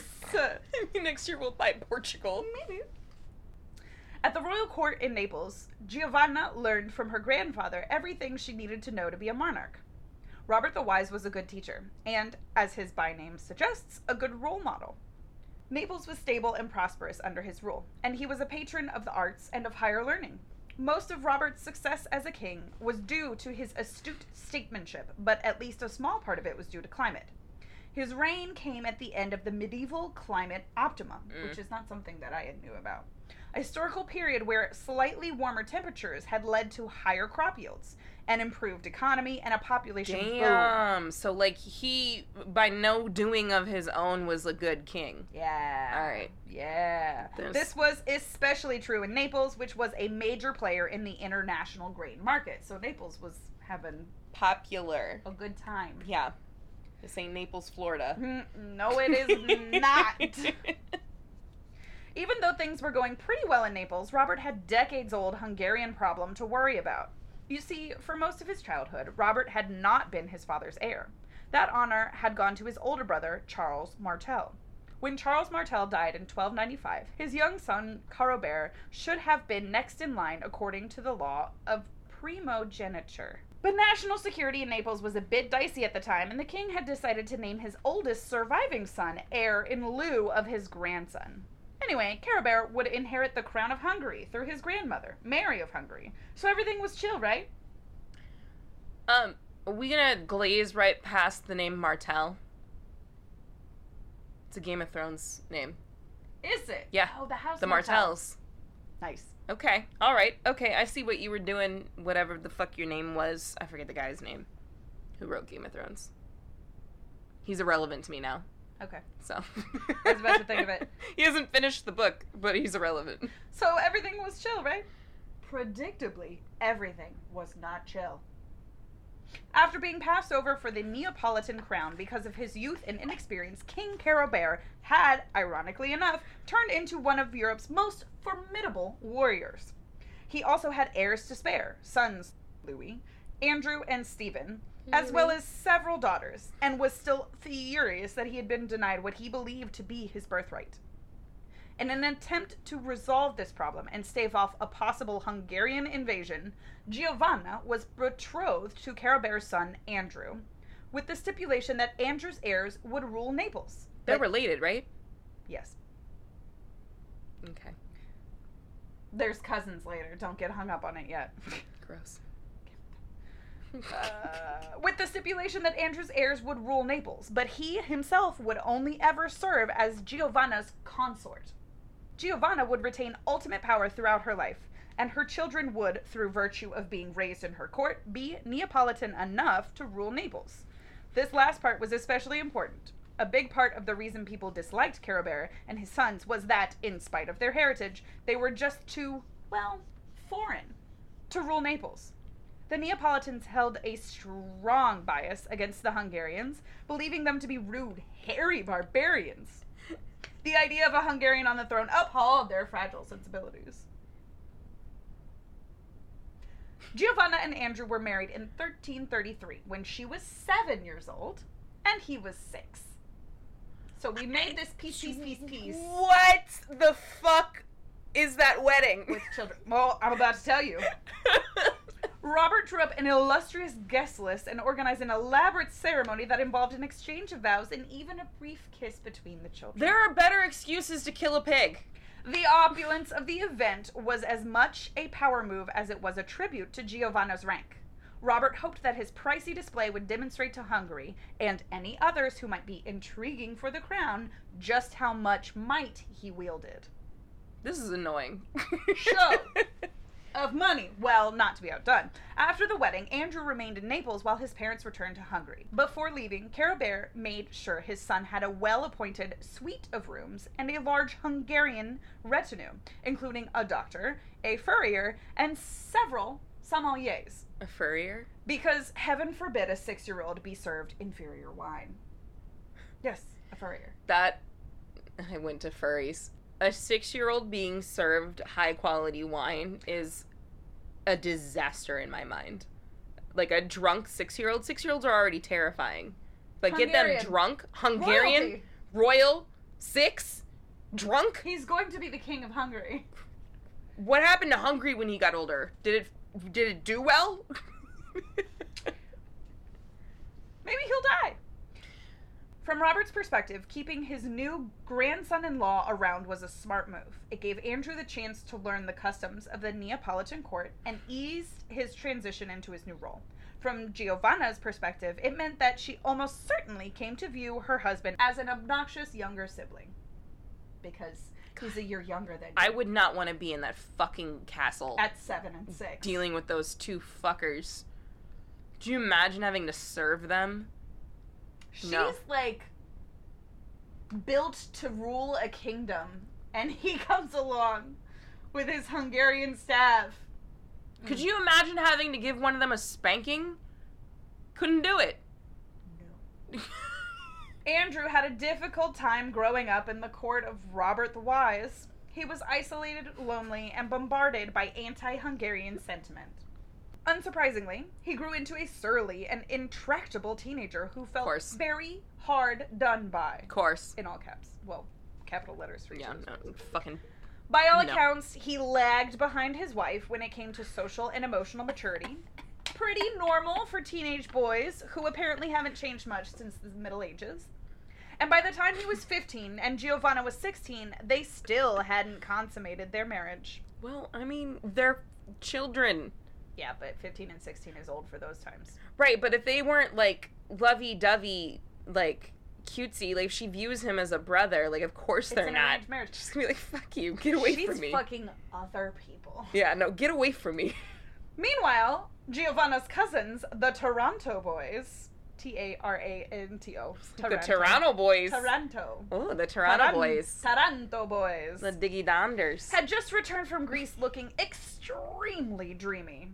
Boccaccio, years before writing the Decameron, described the Tarantos as having remarkable beauty, as well as possessing a notable excellence that made them exceedingly pretty to those that looked at them. If Europe had been a suburban high school, the Tarantos would have been the quarterbacks, and Andrew would have been the band geek with an awkwardly patchy beard. Hey. Don't knock the band geek. They gotta try extra hard to learn how to kiss. In 1343, Robert the Wise died at the age of 68. In a will written Not very wise. Well, I mean, 68 is old for that time. I'm just kidding. Hey, he raised Giovanna real well. Yeah, okay, yeah. Cool, yeah. Making it to 70 is hard now. It is, not gonna lie, I thought about it and I was like, wait, that's a really long time back in those days. I forgot it was the 1300s. 1343. He's practically a god. The Black Plague has yet to come. It is coming. In a will written just 4 days before his death, he appointed a special council to help Giovanna rule until she was 25. The Naples Robert left behind, however, was not the Naples he had overseen at the height of his power. The medieval climate optimum had ended around 1300, and Europe had been beset by endless rain and poor crop yields. A series of famines beginning in 1339 had weakened the general population. 17-year-old Giovanna, whose ability to govern was already considered doubtful because of her age and sex, came to the throne at an incredibly precarious time. And of course that's counting against her. But it's her fault as a woman. Yeah, those crops, man. Oh no. We have a woman in the throne. Fucked it up. She made it rain with her snatch. with her slutty ways. Apparently, a lot of Slutty historians snatch. just call her as like, oh, she was pretty and she was slutty and that was it. It's like, Fuck yeah. no. I'm a She goddamn was queen. I'm gonna so be a much slut. more. Slut dragon. Andrew, drunk on the heady power of toxic masculinity, and maybe on all that wine his sommeliers were giving him, decided that he should be king. No. This was unsurprising, considering that he had been raised on the idea that Naples was rightfully his. While Robert had been alive, forwarding this agenda would have been impossible. Now that he was gone, Andrew took advantage of what he and his family perceived as a vacuum in power. Andrew, I'm very mature and cool, total king material, extremely capable of handling my own shit. No, you're not. Right, Mom? Elizabeth of Poland, of course, honey. Can you call the Pope and tell him to let me be king? Anything you want, dear. Ooh, oh, this is a Joffrey moment. Pope! So, hey, I talked to your mom. Hey.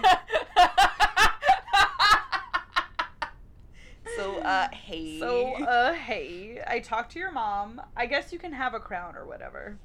We'll do a whole ceremony. Make you feel special. Andrew strums a cool riff on his lute. Oh, fuck yeah, I'm gonna be king! Pope, but Giovanna will still be the boss, sorry. Sorry. What the fuck, dude? Whatever happened to bros before hoes? Isn't that, like, the church's motto?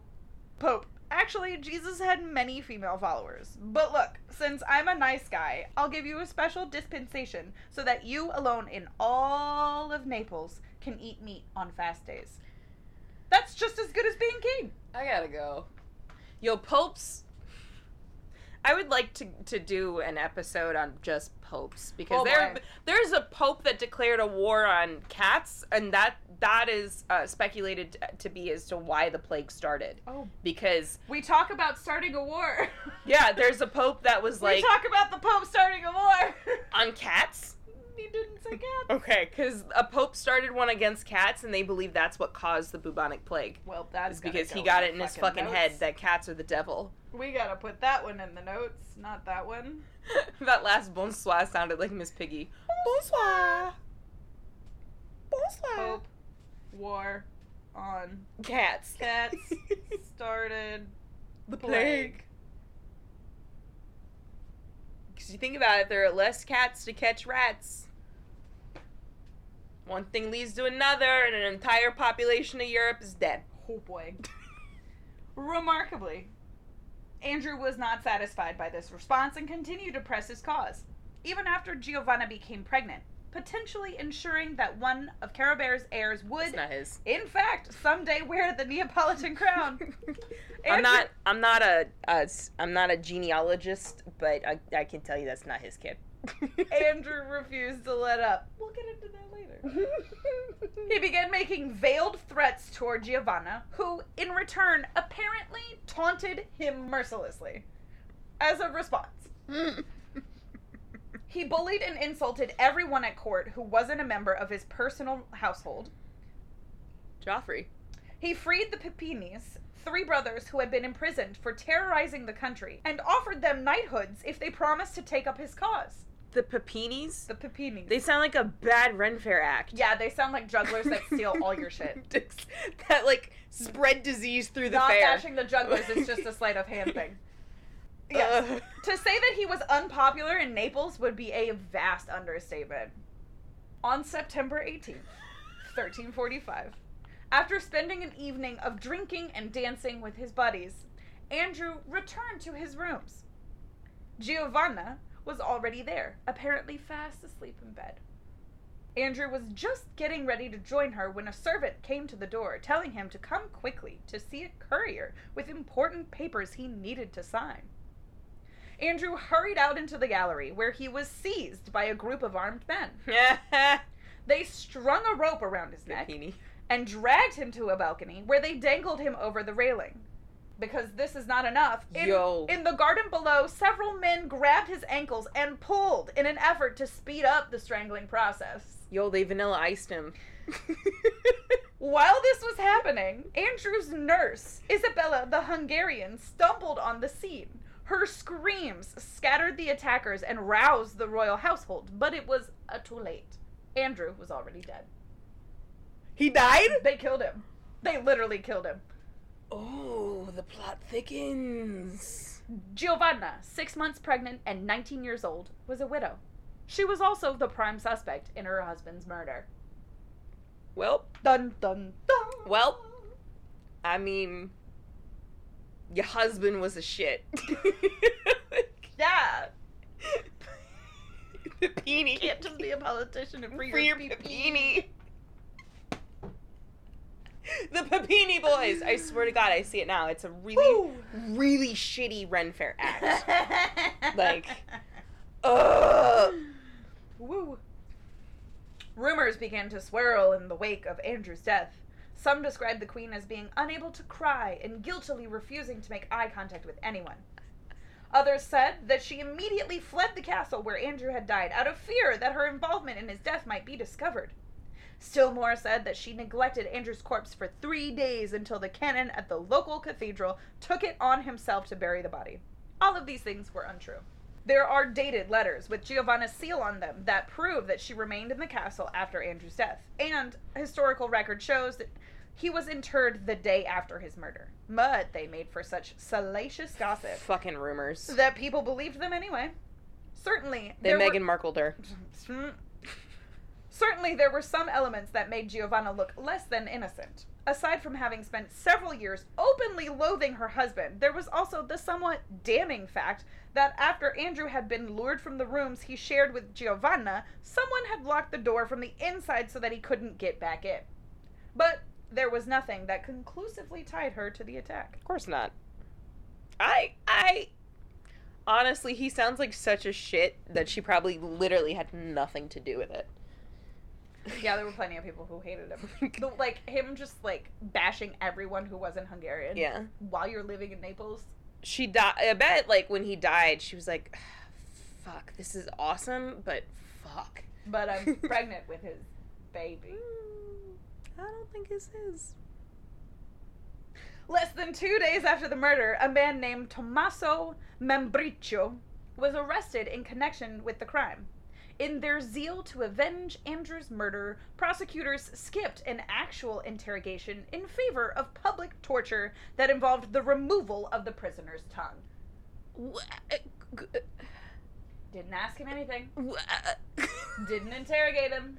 Skipped straight to cutting off his tongue. We're doing this, but we're letting Belle Gunness get away with shit. They got sloppy in the 600 years in between. 550. This created a problem, because although it was very clear that Tommaso hadn't acted alone, the violence inflicted on him by his captors meant he couldn't name any names. Cut off his tongue. Would you look at that? Convenient. Well, here's your problem. Was this simply an oversight on the part of the over-enthusiastic torturers? Or were they trying to protect someone by making sure that Tommaso couldn't identify any of his co-conspirators? Don't knock someone's kink. I want to cut off his tongue! Oh shit, we needed that. Whoops. Can we put it back? You're last in line next time. It was rumored that Philippa, the Catanian, and Raymond of Campania were somehow involved. The Catanian. Some thought that by having Tommaso's tongue cut out, Giovanna was ensuring not only her own safety, but the safety of her two favorites. That's a lot of speculating. Also, it wasn't her call Yeah. to cut off his tongue. I mean, Speculation. 1 1 plus 2 does not equal C.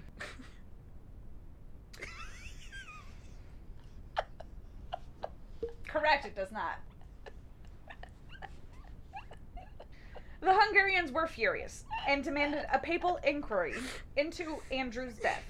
The Pope agreed to launch one, but then proceeded to drag his feet on the matter. Andrew's older brother Louis, who was now King of Hungary, began to talk about invading Naples. International tensions heightened, and things seemed pretty grim for a few months. Then, on December 25th, 1345, Giovanna gave birth to a healthy son. By producing an heir, and a male heir at that, Looked nothing like him. Giovanna could finally imagine the possibility of a stable nation. She named the child Charles Martel, and appointed Isabel the Hungarian as his nurse, a move that was, no doubt, intended to placate her Hungarian in-laws.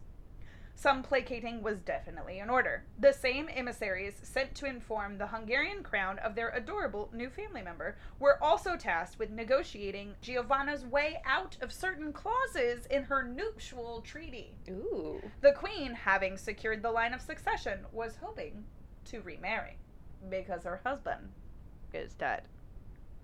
The man Giovanna wanted to take as her second husband was none other than her hot blonde cousin, Louis of Taranto. This astonished exactly no one, since there had long been speculation that the two were romantically involved.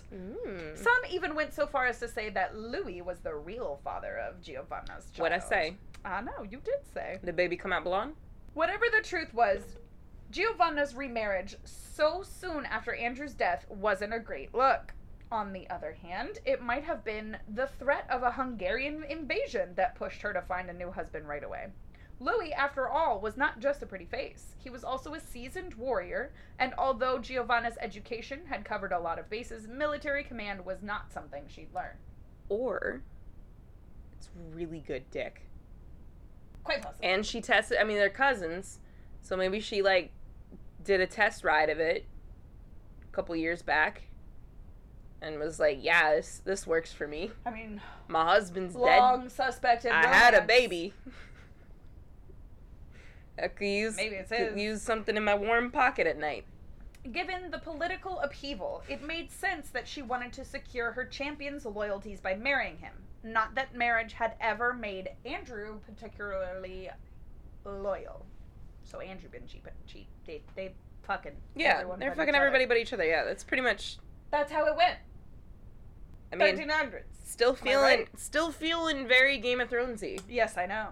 Plus, again, Louis of Taranto was just really spectacularly hot, which was exactly what Giovanna needed. As the papal investigation continued, another faction of Giovanna's family began plotting against her. Robert and Charles of Durazzo, who, along with the Tarantos and Louis of Hungary, were also Giovanna's cousins. So many fucking cousins in this story, sometimes quite literally. Fucking cousins. Saw the turmoil at the Neapolitan court as a chance to make their own grab at power. Claiming to be very concerned about finding justice for Andrew, an interest that had suddenly sprung up in 6 months after his murder, the Durazzo brothers went to Naples to stir up some shit. They did their utmost to turn popular opinion against the queen, which frankly wasn't that hard. The ongoing delays in the papal inquest made it seem as if Giovanna had something to hide. As the population grew restless, Court Seneschal Raymond of Campagno issued a decree that forbade civilians from openly carrying weapons in public. No open carry.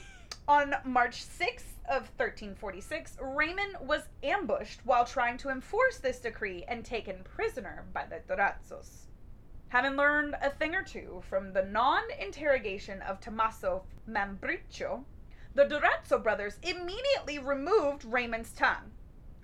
They then had him publicly confess by nodding his head along to various statements, including the naming of his alleged co-conspirators.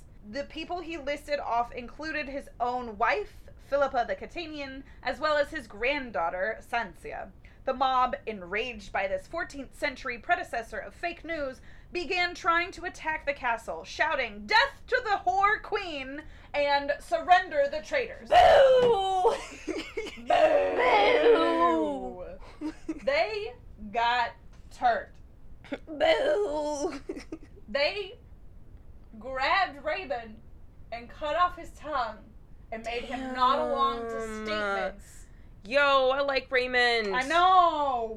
He They didn't did him deserve dirty. that. Exactly. I mean, the no open carry is one thing, but like if shit's getting Open crazy carry. in the streets, then that makes sense. Yeah. Like you're trying to That's wild. rule these people and keep them alive. Damn.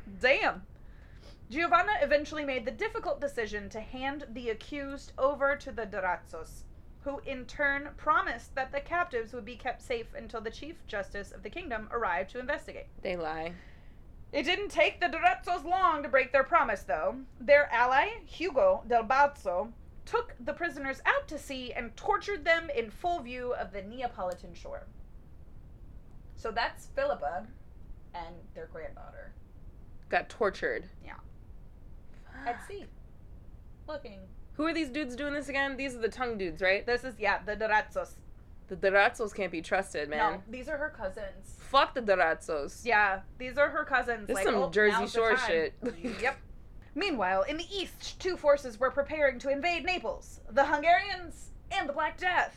Only one of them would make people poop blood. Presumably. I mean, I don't know what kind of spooky shit Louis of Hungary was capable of. I did not know where that was going. Both would arrive in early 1348 and change the future of the Neapolitan crown forever. Wow.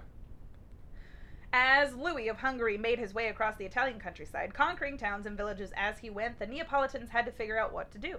The Durazzos, who had initially promised to set their differences with the queen aside and fight with their fellow Neapolitans, defected to the enemy camp.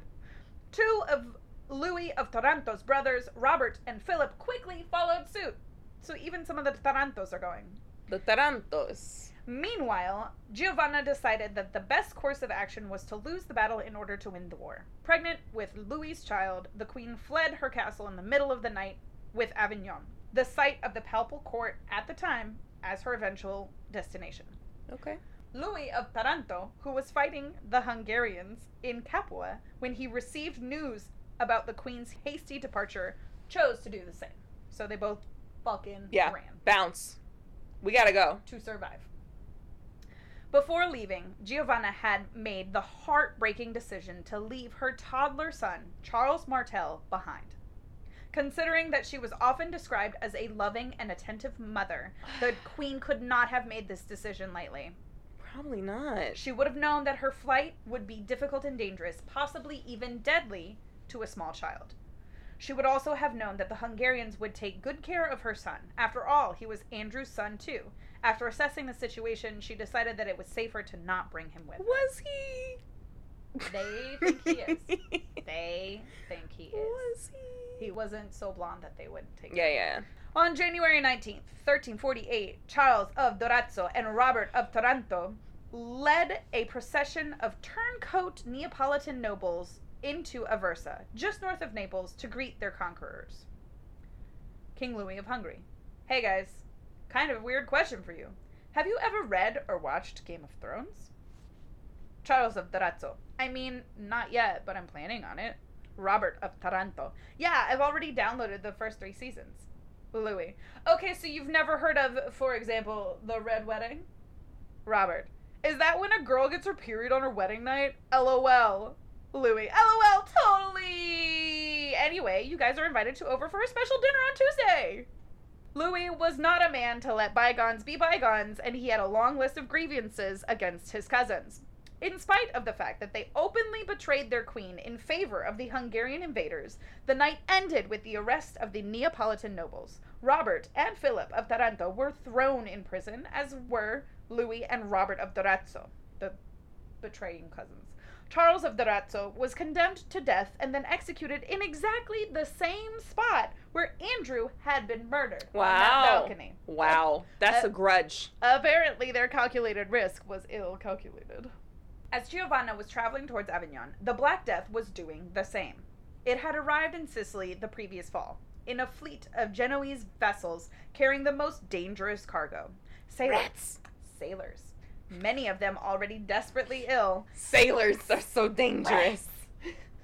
Sailors, many of them already seamen. Desperately ill. Seamen. It's very, full of very seamen. ill seamen. There's seamen on the floor. Stumbled down the gangplank and into the dockyards of Messina. Seamen. Within days, the plague held the city in its grip. Because of seamen. Because of dirty seamen. By the spring of 1348, it had spread to the rest of Italy and beyond. Fuck. The general population, weakened by years of famine, died in droves. Yeah. Mortality rates varied by region, but in some cities, like Florence, it hovered between 50 and 90%. Thousands of small villages were wiped off the map through a combination of people dying and fleeing. That's not good for her approval rating. In many areas, the population wouldn't reach pre-plague rates again until the 17th century. We're in like the 14th century right now, right? Yes. It takes 300 years for those areas to have populations come back. Fuck. Yeah. Serious shit.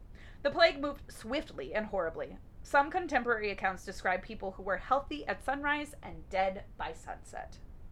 Those who died so swiftly were fortunate, though. In most cases, the illness, which was incredibly painful and debilitating, lasted for several days. Because of the entirely justified fear of contagion, many people had no one to nurse them while they were sick. They died alone and terrified, without even the spiritual comfort of the church's last rites. There were so many dead bodies that cities didn't have enough room to bury them. In Avignon, Pope Clement VI consecrated the Rhone River. Every day, hundreds of stinking corpses choked the river and slowly floated downstream to the open sea. He blessed the river so that people could put the dead bodies in it and float out to sea. That is insane. That's how many bodies there were. Could you imagine seeing that? No. No, because that's not a pretty death anyway. And then being in the water makes things worse. Like, it must have been That's a sight horrendous. and smell. Oh my god. This was the Avignon that Giovanna entered with great fanfare on March 15th, 1348. At the head of her procession were the Bishop of Florence and the Chancellor of Provence, followed by 18 cardinals. Next came Giovanna, dressed in a gold and crimson robe, her blonde hair gleaming in the morning sun. So it could be blonde, because she was blonde. Okay. She was a known beauty. The poet Petrarch had described her as... Picard? described her as exquisite and enchanting. Boccaccio had called her fair and goodly to look upon, and her charms were on full display during her march through the town. Louis, who was a few paces behind her, managed to look just as alluring. With his blonde hair cut short and wearing a tight Spanish jacket, he was, as one observer put it, as beautiful as the day. I'm feeling some what's it called vibes? Lannister. Mm-hmm. Very Lannister-y. Mm-hmm. Red and gold. This colorful parade was the first bright spot Avignon had seen in months, and the people are dead. People turned out in droves to watch the young queen make her way through the town. Oh, so it was a super spreader event. Cool. After being driven out of her own city and spending months fleeing the Hungarian forces, the adoration of the people of Avignon must have been a balm for her soul. But she also knew that at the end of that long walk, she would be tried in the papal court for the murder of her husband. If the Pope found her to be innocent, she would have a chance of retaking Naples. If she was found guilty, she faced certain death. Giovanna asked for permission to speak on her own behalf. Wow. An extremely unusual request in the papal den for men. That's capitalized. Papal den for men. Den for men. Gross. The Pope, who was also dressed to the nines in a triple tiara, white silk robes, and gold-embroidered slippers, granted the queen the right to defend herself. She was the only woman in a room full of dudes who were absolutely not accustomed to taking anything women said seriously. Now this is hilarious. Giovanna, I'm not here to tell you that I loved Andrew, because LOL, we all know that's not true. But I swear that I didn't kill him. As proof, I offer the fact that I just calmly walked through the plague-ridden streets of your city. If I were guilty, would God not have immediately struck me down with a bad case of the pestilence? I gotta go. And yet, I don't have a single bubo on me. Gentlemen, just look at my smooth, bubo-free neck. Bubo. In conclusion, God has already judged me innocent, and who are you to go against his wisdom? Bubo. The Pope. I actually can't argue with that. There's literally no argument that. She used God against them. The papal court found Giovanna not only innocent, but, in fact, completely above the suspicion of guilt. Which is another theme that we have here of a lady being like, this is That's a how bad it is. And they're bitch. like, you know what? Yeah, you're right. That is how it is. Yeah, I guess so. Yeah. All right. I mean... If you say it, it must be true. And then, just over a month after Giovanna's arrival in Avignon, the Pope issued a papal bull legitimizing her marriage to Louis of Taranto. A few weeks later, he declared that Louis of Hungary should get the heck out of Naples. Having followed through on exacting revenge for his brother's murder, Louis of Hungary was just about ready to retreat anyway. It turned out that managing a kingdom whose population was both dying of the plague and also deeply hostile of their new overlords was more work than he wanted to put in. Especially since he had his own affairs to handle back home. Right? Like, You know what? He's like, nah, I'm good. You know what? I did the thing. I'm out. I'm good. You can head back now. The Queen spent the next few weeks preparing for her homecoming, dispatching letters to various high-ranking officials to solicit their help in reclaiming her crown. On June 30th, she gave birth to a daughter, Catherine. On August 1st, the Queen, her husband, and their new baby boarded their fleet in Nice. On August 17th, they disembarked just outside of Naples. Although some Hungarian forces remained in Naples, Giovanna's army was eventually able to defeat Louis of Hungary and take back her kingdom. Hell yeah. In just a few short years, the Neapolitans had gone from yelling, "Death to the horror of a queen," to welcoming her back in open arms. It was nothing short of miraculous. I bet she's like, that's fucking right. What's my name? Giovanna, seriously, disrespect me all you want, but show me a king capable of doing half the shit I did. Let alone doing it while pregnant and or right after giving birth. It's fine. I'll wait. What a bad bitch. I'll give it to her. I wish that I could tell you that everything was smooth sailing from then on out, but Giovanna's life continued to be an endless series of obstacles and tragedies. Her young son, Charles Martel, had died while she was in Avignon. Oh, She fuck. didn't bring him with, and he died. Did he die of plague? Probably No, it says I cholera. think he just got sick, though. Colitis. Louis, fearful that his nephew would meet the same fate as his brother, had sent the toddler to Hungary. Ah, that's what happened. But Giovanna had been right in her suspicions that her child could not survive the difficulties and dangers of medieval travel, and Yep. Charles Martel died soon after his arrival in Hungary. Fuck. He was just over 2 years old. Why would you send the baby? It was one of the dudes in the castle Stupid. made that decision. Yo, she thought her baby was going to be safe and then comes back and finds out they did the one thing she They said not to do. Sent it off, yeah, and he died. In early 1349, Joanna's baby daughter Catherine also died. Around that same time, the Queen's second marriage began to fall apart. Louis of Taranto, who had at first seemed so promising as a husband, turned out to be just as power-hungry as Andrew. Of course. He brutalized Giovanna and publicly accused her of cheating on him. The Queen, in a desperate bid to keep the peace, denied having been unfaithful and agreed to have him crowned as king consort. Ever mindful of her need for an heir, and likely terrified of further angering her husband, the Queen continued to share a bed with Louis, and in early 1350 gave birth to another daughter, Francois. On May 27th, 1352, Giovanna and Louis celebrated his coronation with an elaborate procession through the streets of Naples, only to arrive home and learn that their child had suddenly taken ill and died during their brief absence. They went on a parade For his stupid for ass. him to be king, and he got sick and died during the parade. Fucking, yo. Men be pissing me off. In the year... Although this is playtime, so that It people is, dropping but, is like, kind of a thing. Yeah, but, like, she's here trying to cater to She's his just ass. trying. Like, yeah. bending over backwards for his bullshit. Yeah. Go fuck yourself. Yeah. In the years that followed, Louis became even more tyrannical, doing his best to undermine her authority and impose his own rule over the kingdom. It What was a her bitch. kingdom from jump. What a bitch. And then, on May 24th, 1362, after 12 tumultuous years of marriage, Giovanna lost her second husband to the Black Death. I think that's like my dad's birthday. May 24th. I think so. That dude died of the Black Plague. Fuck you. After Louis's death, Giovanna was finally able to rule her country as she saw fit. The Queen delights in governing, the Archbishop of Naples wrote to the Pope. She wants to do everything because she has waited so long for this moment. Mhm. Yeah, she was fucking raised for this. Yeah. Giovanna excelled at legislation and policy. It was clear that the years she'd spent learning from Robert the Wise hadn't been wasted. This is so Game of Thrones. Yo, I just thought of Just something. let a woman rule!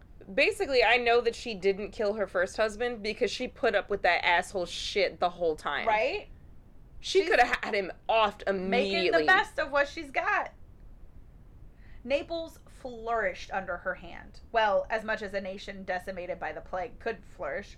And although she couldn't upend the patriarchy single-handedly, she did create a nation where, by several metrics, women were able to succeed in ways that they couldn't elsewhere. far more medical licenses were granted to women in Naples than anywhere else in medieval Europe. I mean, 34 in the 14th century alone, as compared to 4 in Florence. Clearly, the queen was doing something right. could they read? I've heard of places that had doctors that couldn't read, so... They survived the plague. I mean, yeah, sure. I mean, yay, female doctors, but at the same time...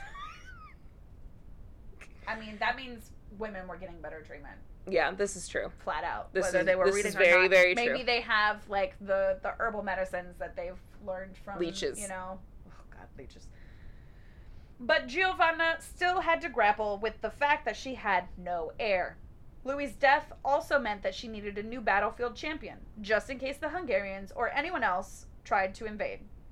So, at the age of 36, she decided to marry again. This time around, she chose James IV of Majorca.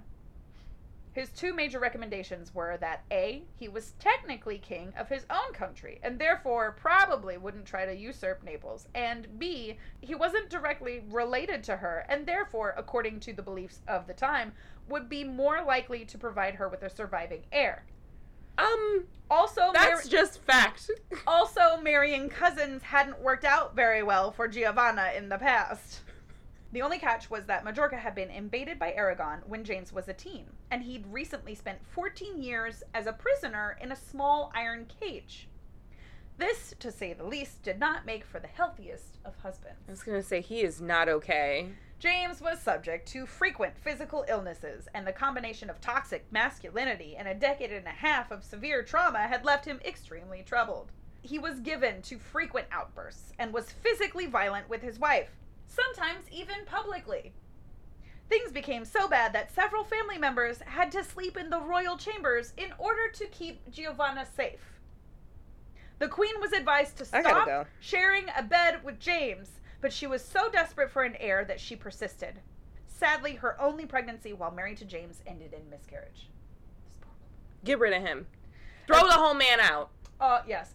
Eventually, James left Naples to join Edward the Black Prince of England and Henry II of Castile in a war against the Kingdom of Aragon. I'm sorry, Edward the Black Prince? Of England. What a name. Yeah. After a resounding defeat, James IV of Majorca died of his chronic illness in Aragon. Joanna was No free shit. again, but still without an heir.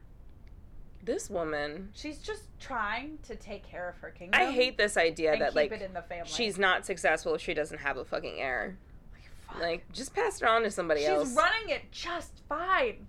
Like, find someone you trust. Yeah, no, it's like all bloodlines. Monarchies. It's literal bullshit. The period after James IV's death is considered by most historians to be the most stable and prosperous part of Giovanna's rule. She helped finance the papacy's return to Rome, hosted the Byzantine emperor, and involved herself in the most minute aspects of governing. She even found time to marry again, this time to Duke Otto of Brunswick. She was 48 to his 58 and far outranked him, so he was pretty happy to be bossed around by her.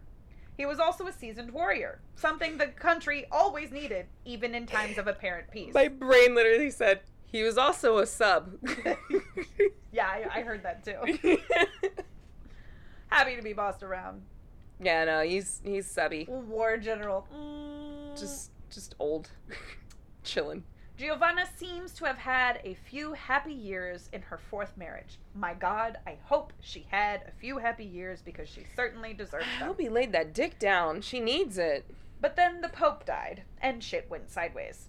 The papal court had recently returned to Rome, and things were tenuous. The last few popes had been French, since, the court was in Avignon. And most of the cardinals were French as well. When the Pope died, the Romans insisted that the next one should be Roman.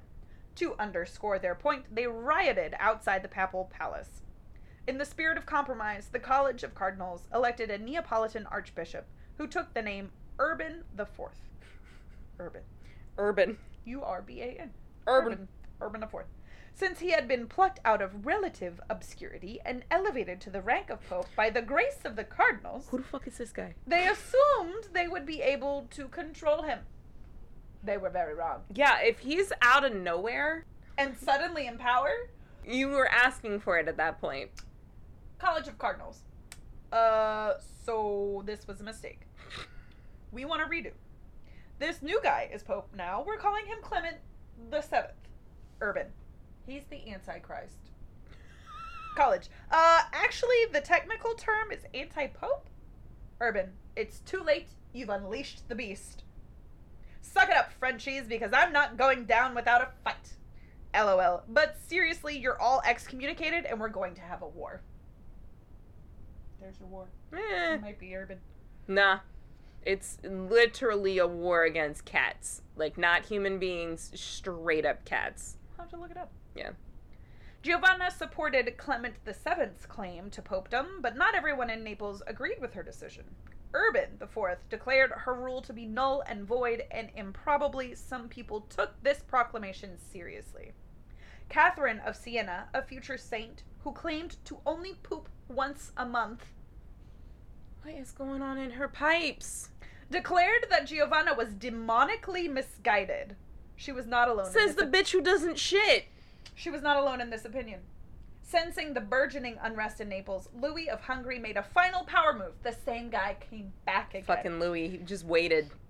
He turned Giovanna's prospective heir, her cousin Charles, against her and financed his invasion of Naples. Louis of Hungary. LOL. I'm back, bitches. Fuck that guy. Yeah. This bitch shits once a month. Get out of here. So her cousin, Charles, could have been her heir and is turned against her by Louis of Hungary. Charles sashayed his way across Italy, his path eased by the governments of various cities that preferred to surrender immediately rather than fight. He soon entered Naples and, after a few days of fighting, took the queen prisoner. Giovanna, who had fought for so long to keep her kingdom safe, was murdered by yet another treacherous cousin on July 27th, 1382. Because the details of her death were kept secret, no one is sure exactly how she died. Some say she was strangled with a silken cord while praying, and others claim she was smothered between two feather mattresses. Fuck. Because she was in a state of excommunication, according to Urban IV at least, she couldn't be buried in consecrated ground. Instead, her body was thrown down a well at the Church of Santa Chiara. What the fuck? What the actual fuck? They threw her body. How big was the well? I don't know, but like, they're not using that one anymore. Like, I'm thinking it's like one of those, like normal looking wells, not like a giant one. Like, it's a normal fucking well that they just throw her and she's like ping-ponging off the walls. That's such bullshit. What a way to fucking go. I'm so mad. All those cousins did her dirty. No. Every ma'am. cousin was a fuck up. Don't fuck with your cousins. It was a something ending for a queen who had once been the most powerful woman in Europe. Giovanna's life had never been easy, and the brutal details of her death are no exception. In spite of this, she managed to hold on to and stabilize her country for nearly 4 decades, a feat that few kings can claim. Against all odds, she survived invasions, plagues, and 3 terrible husbands. Otto of Brunswick, who by all accounts was not terrible, survived her by 16 years and never remarried. Yo, I bet that was like the best relationship she ever had. Yep. Historians have been shitting on her for the past 600 years or so. Of course. Her notorious reputation and alleged sluttiness are usually the first things they mention. But the truth is that she did amazingly well with what she had. It's well past time that we recognize her tenacity and bravery. Long live the fucking queen. God forbid a female ruler has the same sex drive as a male ruler. Yeah. God for fucking bid. Wow. Thank you, Drea. You're so welcome. I love all the crossovers. Yeah. I made it for really, really fun. I hate that the theme here is that if you're a female ruler that likes to get ate, you're a whore. And it's like, you know what? She had a healthy sexual appetite. Sorry, not sorry, assholes. Sorry, your dick cheese isn't enough for me. Fuckers. It's highly upsetting. I hate it. I hate it. Like, and it's not just female rulers. Like, any woman who has a voracious or any semblance of a sexual appetite is considered to be a slut. A slut or a whore. Like, they literally called her a whore. in the 1340s. What I love is that one little tidbit that in 9 months, a woman can produce one baby, and a man can produce as fucking many as he can. Countless. How many orgasms keep does going. a man have in a fucking So it's month, just like let alone this 9? this idea that it's like where the default is kind of annoying. Like, and she tried so hard She did. to just have a baby she did. so that she could raise it and teach it how to rule this country properly, Ugh. this kingdom. Ugh. Sucks. Thank God I'm And Philippa and Raymond got losing fucking those two fucked by the sucks. Duranzos. Like, damn. What a story. Yeah. Yeah. And the plague got mentioned, which, like, It's always fun when the plague gets mentioned. I thought it was really interesting, the whole, like, the man who raised her, which I think was her grandfather, was, like, considered such a great ruler when, like, the weather was good and crops grew. Yeah. Like, how much of There's part nothing that to played. do. And It's like fucking Trump running around going like, oh, I had the best this and the best that and the best that. And it's He's like, it has nothing probably- to do with you. Those things are contingent on what happened in the years before. Right. Like, and that's... you can't claim credit for the weather. But also, like, with that shit, like, he's already trying to claim, like, this vaccine is, like, credit needs to go to him. Like, Credit's mine. You didn't under do my shit. fucking You pres- didn't do shit. You were not part of that process. Actually, the only part of the process that he was is letting it become such an outbreak in America that created more of a demand for a vaccine faster. That's your contribution. Go fuck yourself. Letting thousands of people die so that you could speed up a fucking vaccine. Cool. Anyway, thanks for listening to the Wow to podcast. Wait, we have a phrase! Oh, shit. I forgot the phrase. It's, both of them are very short. You get to pick which one you want. Okay. We've got, for Pete's sake, Mm-hmm. and we've got Charlie Horse. Charlie Horse. Done. That was one I came up with my partner. It was like, why do we call it that? Charlie Horse. Why is it called? I hate getting Charlie Horse. We have a couple of options, but they all go back to baseball. Fuck. I don't want it to go back to baseball. I enjoy the term Charlie Horse. Don't take this from me. So many things have been taken from me. And it's not gonna stop. That will be the rest of your life. Charlie Horse. People taking things from you. Okay. In the 1880s, multiple publications referred to the term Charlie Horse, often capitalized as capital C, Charlie Horse, and you can spell it either Charley or Lie, as something familiar to baseball players who reportedly used it to describe certain muscle injuries or pains. Two ball players, Jack Glasscock and Joe Quest, are each credited as the originator of the phrase. These are not real people. They're baseball players. These are not real Jack people. Glasscock This is a lie. and Joe Quest.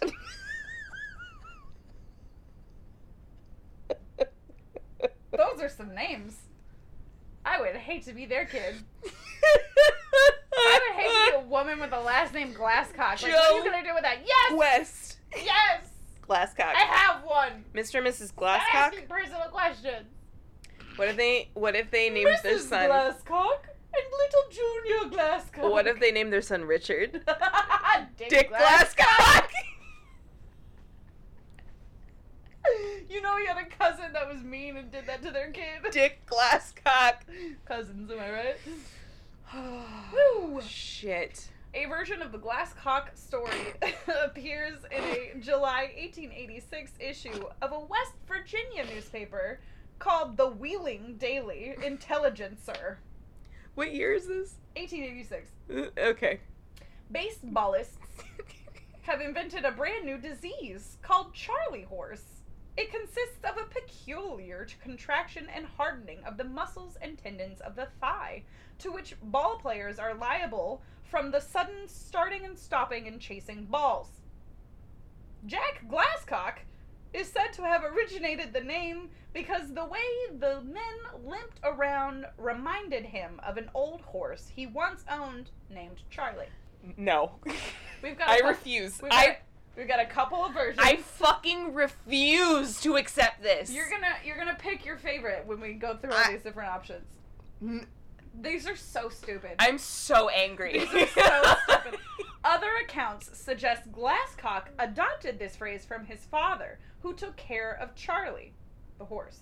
When the dad saw his son limping due to this kind of leg injury, he supposedly remarked, "Why, John, my boy, what is the matter? You go just like the old Charlie horse?" That is a stupid sentence. Okay. The Quest story has a few variants as well. Outfielder Hugh Nickel told the Chicago Tribune in 1906 that Quest coined the phrase in 1882, which predates Glasscock's story. Were baseball players in the late 1800s just fucking cartoon characters? While playing for the Chicago White Stockings. Did you know that they were called the White Stockings? Like, I know Red Sox is a thing. This is just White Stockings this as is a baseball player? This is a comedy. This is it is literally just a comedy. Apparently, the teammates spent an off day watching horse races on the south side. According to a tip they received from the previous night, a horse named Charlie was practically guaranteed to win. The tip was touted as a cinch. It simply couldn't lose, and we all got on, Nickel recalled, noting that everyone placed bets on Charlie except for Quest. The other players teased him for his choice. But Quest got the last laugh. Although Charlie had a sizable lead from the beginning, he ultimately stumbled and injured himself, going around the last turn and lost. Quest allegedly told his teammates, "Look at your old Charlie horse now!" Per Nickel's account, he kept up the ribbing the next day and even exclaimed, "There's your old Charlie horse. He made it all right if it hadn't been for that old Charlie horse," when a teammate strained himself in a similar way while running to second base. Another theory. I'll accept that. I know, that one feels a little more believable. I will accept that one. I absolutely do not accept the first one. I know, it's so bad. Fuck you. It's like, wow, you really want credit that bad. Fuck you. Another theory is similar to the Glasscock story. I love saying that name. In June 1889, the Grand Rapids Daily Democrat reported, years ago, Joe Quest was employed as an apprentice in the machine shop of Quest and Shaw in Newcastle.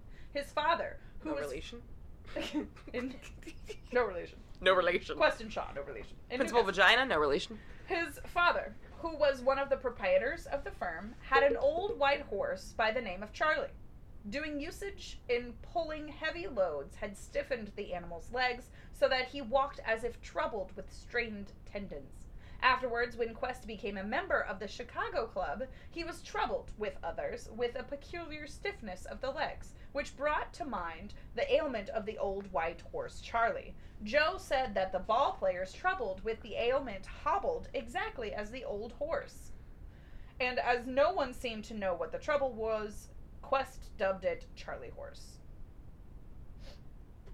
It's worth noting that Charlie Horse initially seemed to refer to more serious athletic injuries rather than the painful but short-lived spasms people often experience in the middle of the night. As a January 1887 article in the Democrat and Chronicle in Rochester, New York, noted, "Let a man suffer from a genuine attack of Charlie Horse, and he is lucky if he gets over it in a season, while it may cling to him through life." That's how serious it was. Charlie horses were so bad you could live with them forever. Another name origin theory is that Charlie Horse comes from an old horse named Charlie that dragged equipment at the White Stockings ballpark. So maybe the White Stockings ballpark, the old horse Charlie dragged equipment around. Apparently, injured players would compare their limping to Charlie's gait and called a leg muscle injury a Charlie horse. Okay. Some have theorized that it was Quest specifically who made that comment in reference to the horse while playing for the White Stockings. Yet another theory is that Charlie Horse referred to pitcher Charles Old Hoss Radbourn, who experienced bad cramps while playing in the 1880s. The Washington Post published this anecdote in 1907.